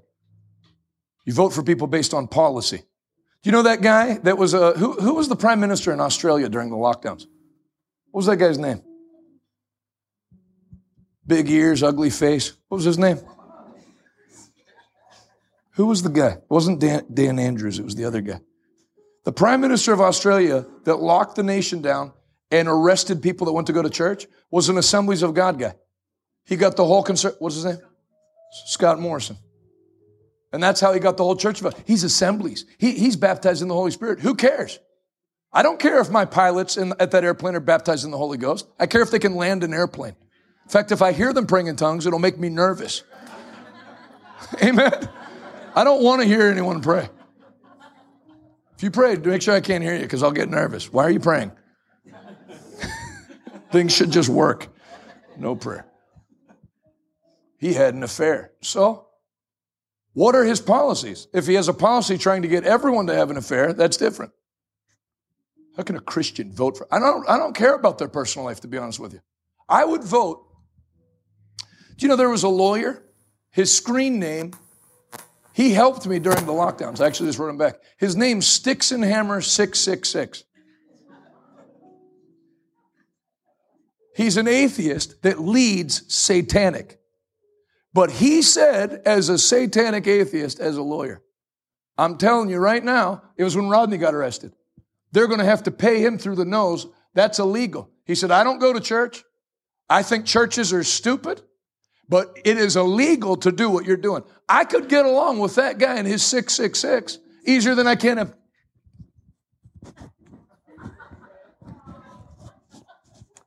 Praise the Lord. During this time, out of an abundance of caution, we're going to be closing the church. I don't like you. You have no principles. Can you say amen? Amen. I want to tell you another thing.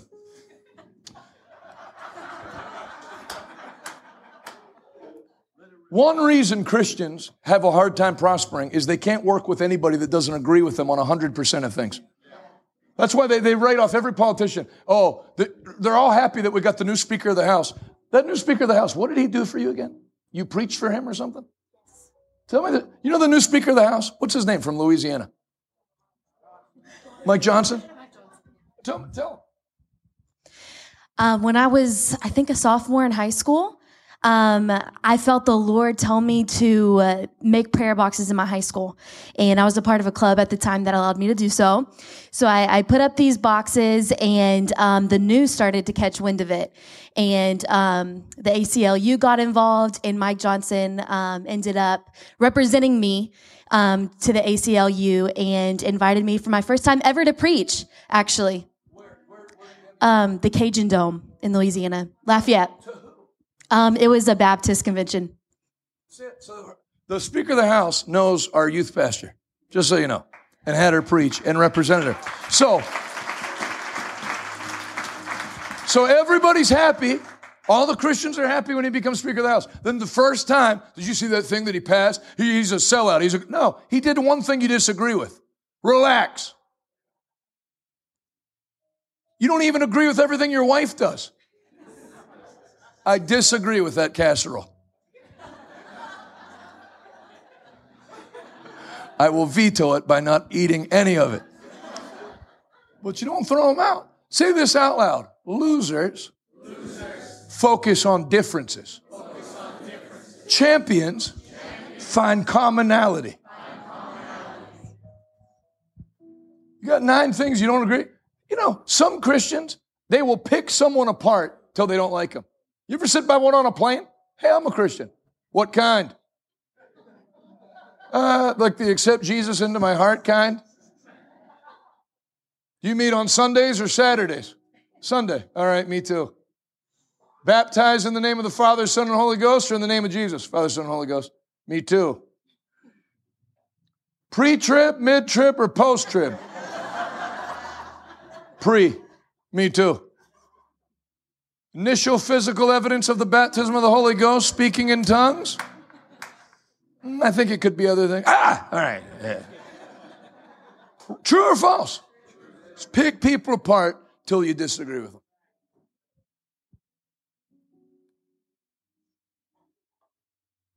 So you don't like anybody. Kill every politician. Do not isolate that statement.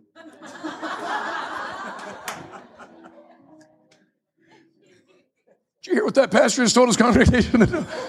I'm saying they just slaughter him intellectually. I don't like him. I don't like him. I don't like him. I heard his wife's not a Christian. You can't live like that. You don't even like you a lot of days. Can you say amen? So cut people some slack. Work with people on the grounds of principle.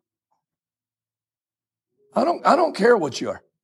If you align with objectives I believe in, and then if you don't, I'll leave you alone. I'm not angry. I don't have to, I hate her. Then you'll live at peace. Great peace. That's how you live at peace. My mother won't come to Revival Today Church. Then let her go to whatever church she goes to. Doesn't have to be your prayer point for the rest of the year. She'll still go to heaven. If your mother is a Catholic that's accepted Jesus into her heart, she's going to go to heaven. She doesn't have to come here. I don't have to bless someone to go to heaven. Amen? Stop trying to make everybody exactly like you. You ever hear preachers preach like that? You know, I wear a suit and tie. I don't preach see, these preachers not even putting a necktie on. Congratulations for wearing a necktie. We're all proud of you. I don't wear ripped jeans when I preach. I'm not preaching against I got a bigger fish to fry than friggin' ripped jeans. I heard a preacher preaching against beards. Preachers have beards. Need to be clean shaven. Someone should have told Jesus. He's out. John the Baptist is out. Kind of a dumb rule. Amen? You can go to heaven as a woman without wearing a jean skirt and dirty sneakers. Just want to say that for all my Hispanic Pentecostal friends. Amen? Amen. And because I believe like I believe, that's why when you look around this church, you got all kinds of people from all kinds of backgrounds, because we're not kicking people out on stupid things. But we are united around the core principles of the gospel of Jesus Christ and the Word of God. If you're thankful for it, can you say amen? Come on, give Jesus a great hand clap one more time.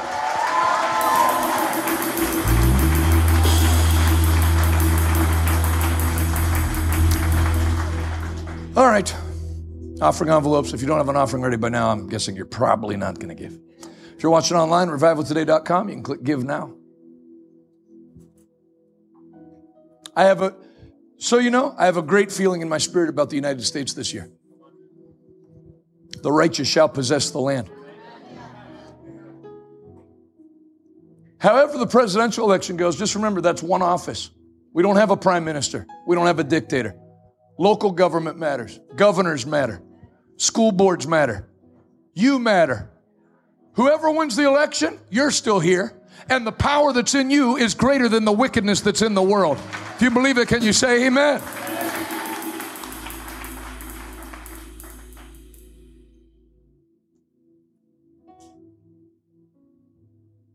Amen. All right. Ushers, you can come forward. Father, bless the giver, those that have not to give. Multiply it to thine intended use. In thy name. Thank you for giving. Thank you for giving online. People online have sent in I'm talking like individual people have sent in hundreds of thousands of dollars just watching on YouTube. I can't thank you enough. Pray you have the greatest financial year you've ever had. I don't take that for granted.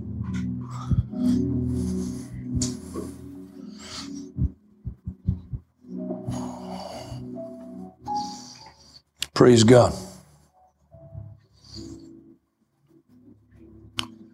10 a.m., noon prayer, 7 p.m. here, 6 p.m. Fort Worth tomorrow, and then through the week, Saturday off. And then Sunday, 10 a.m., 9 a.m. Texas. And then we finish Monday, break the fast. Thank you, everybody that drove so far to be here. Our new friends from Philadelphia/India, God bless you. So glad that you're here. Give all our friends that drove in from far a big hand clap. Give Jesus a big hand clap one more time.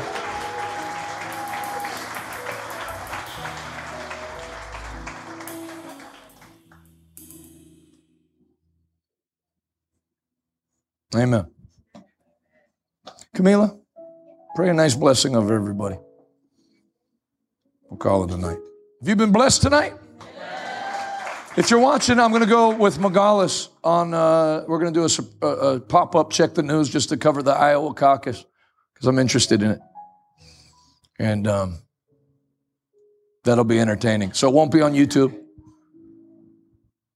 because YouTube makes Mao seem unrestrictive in his speech policies.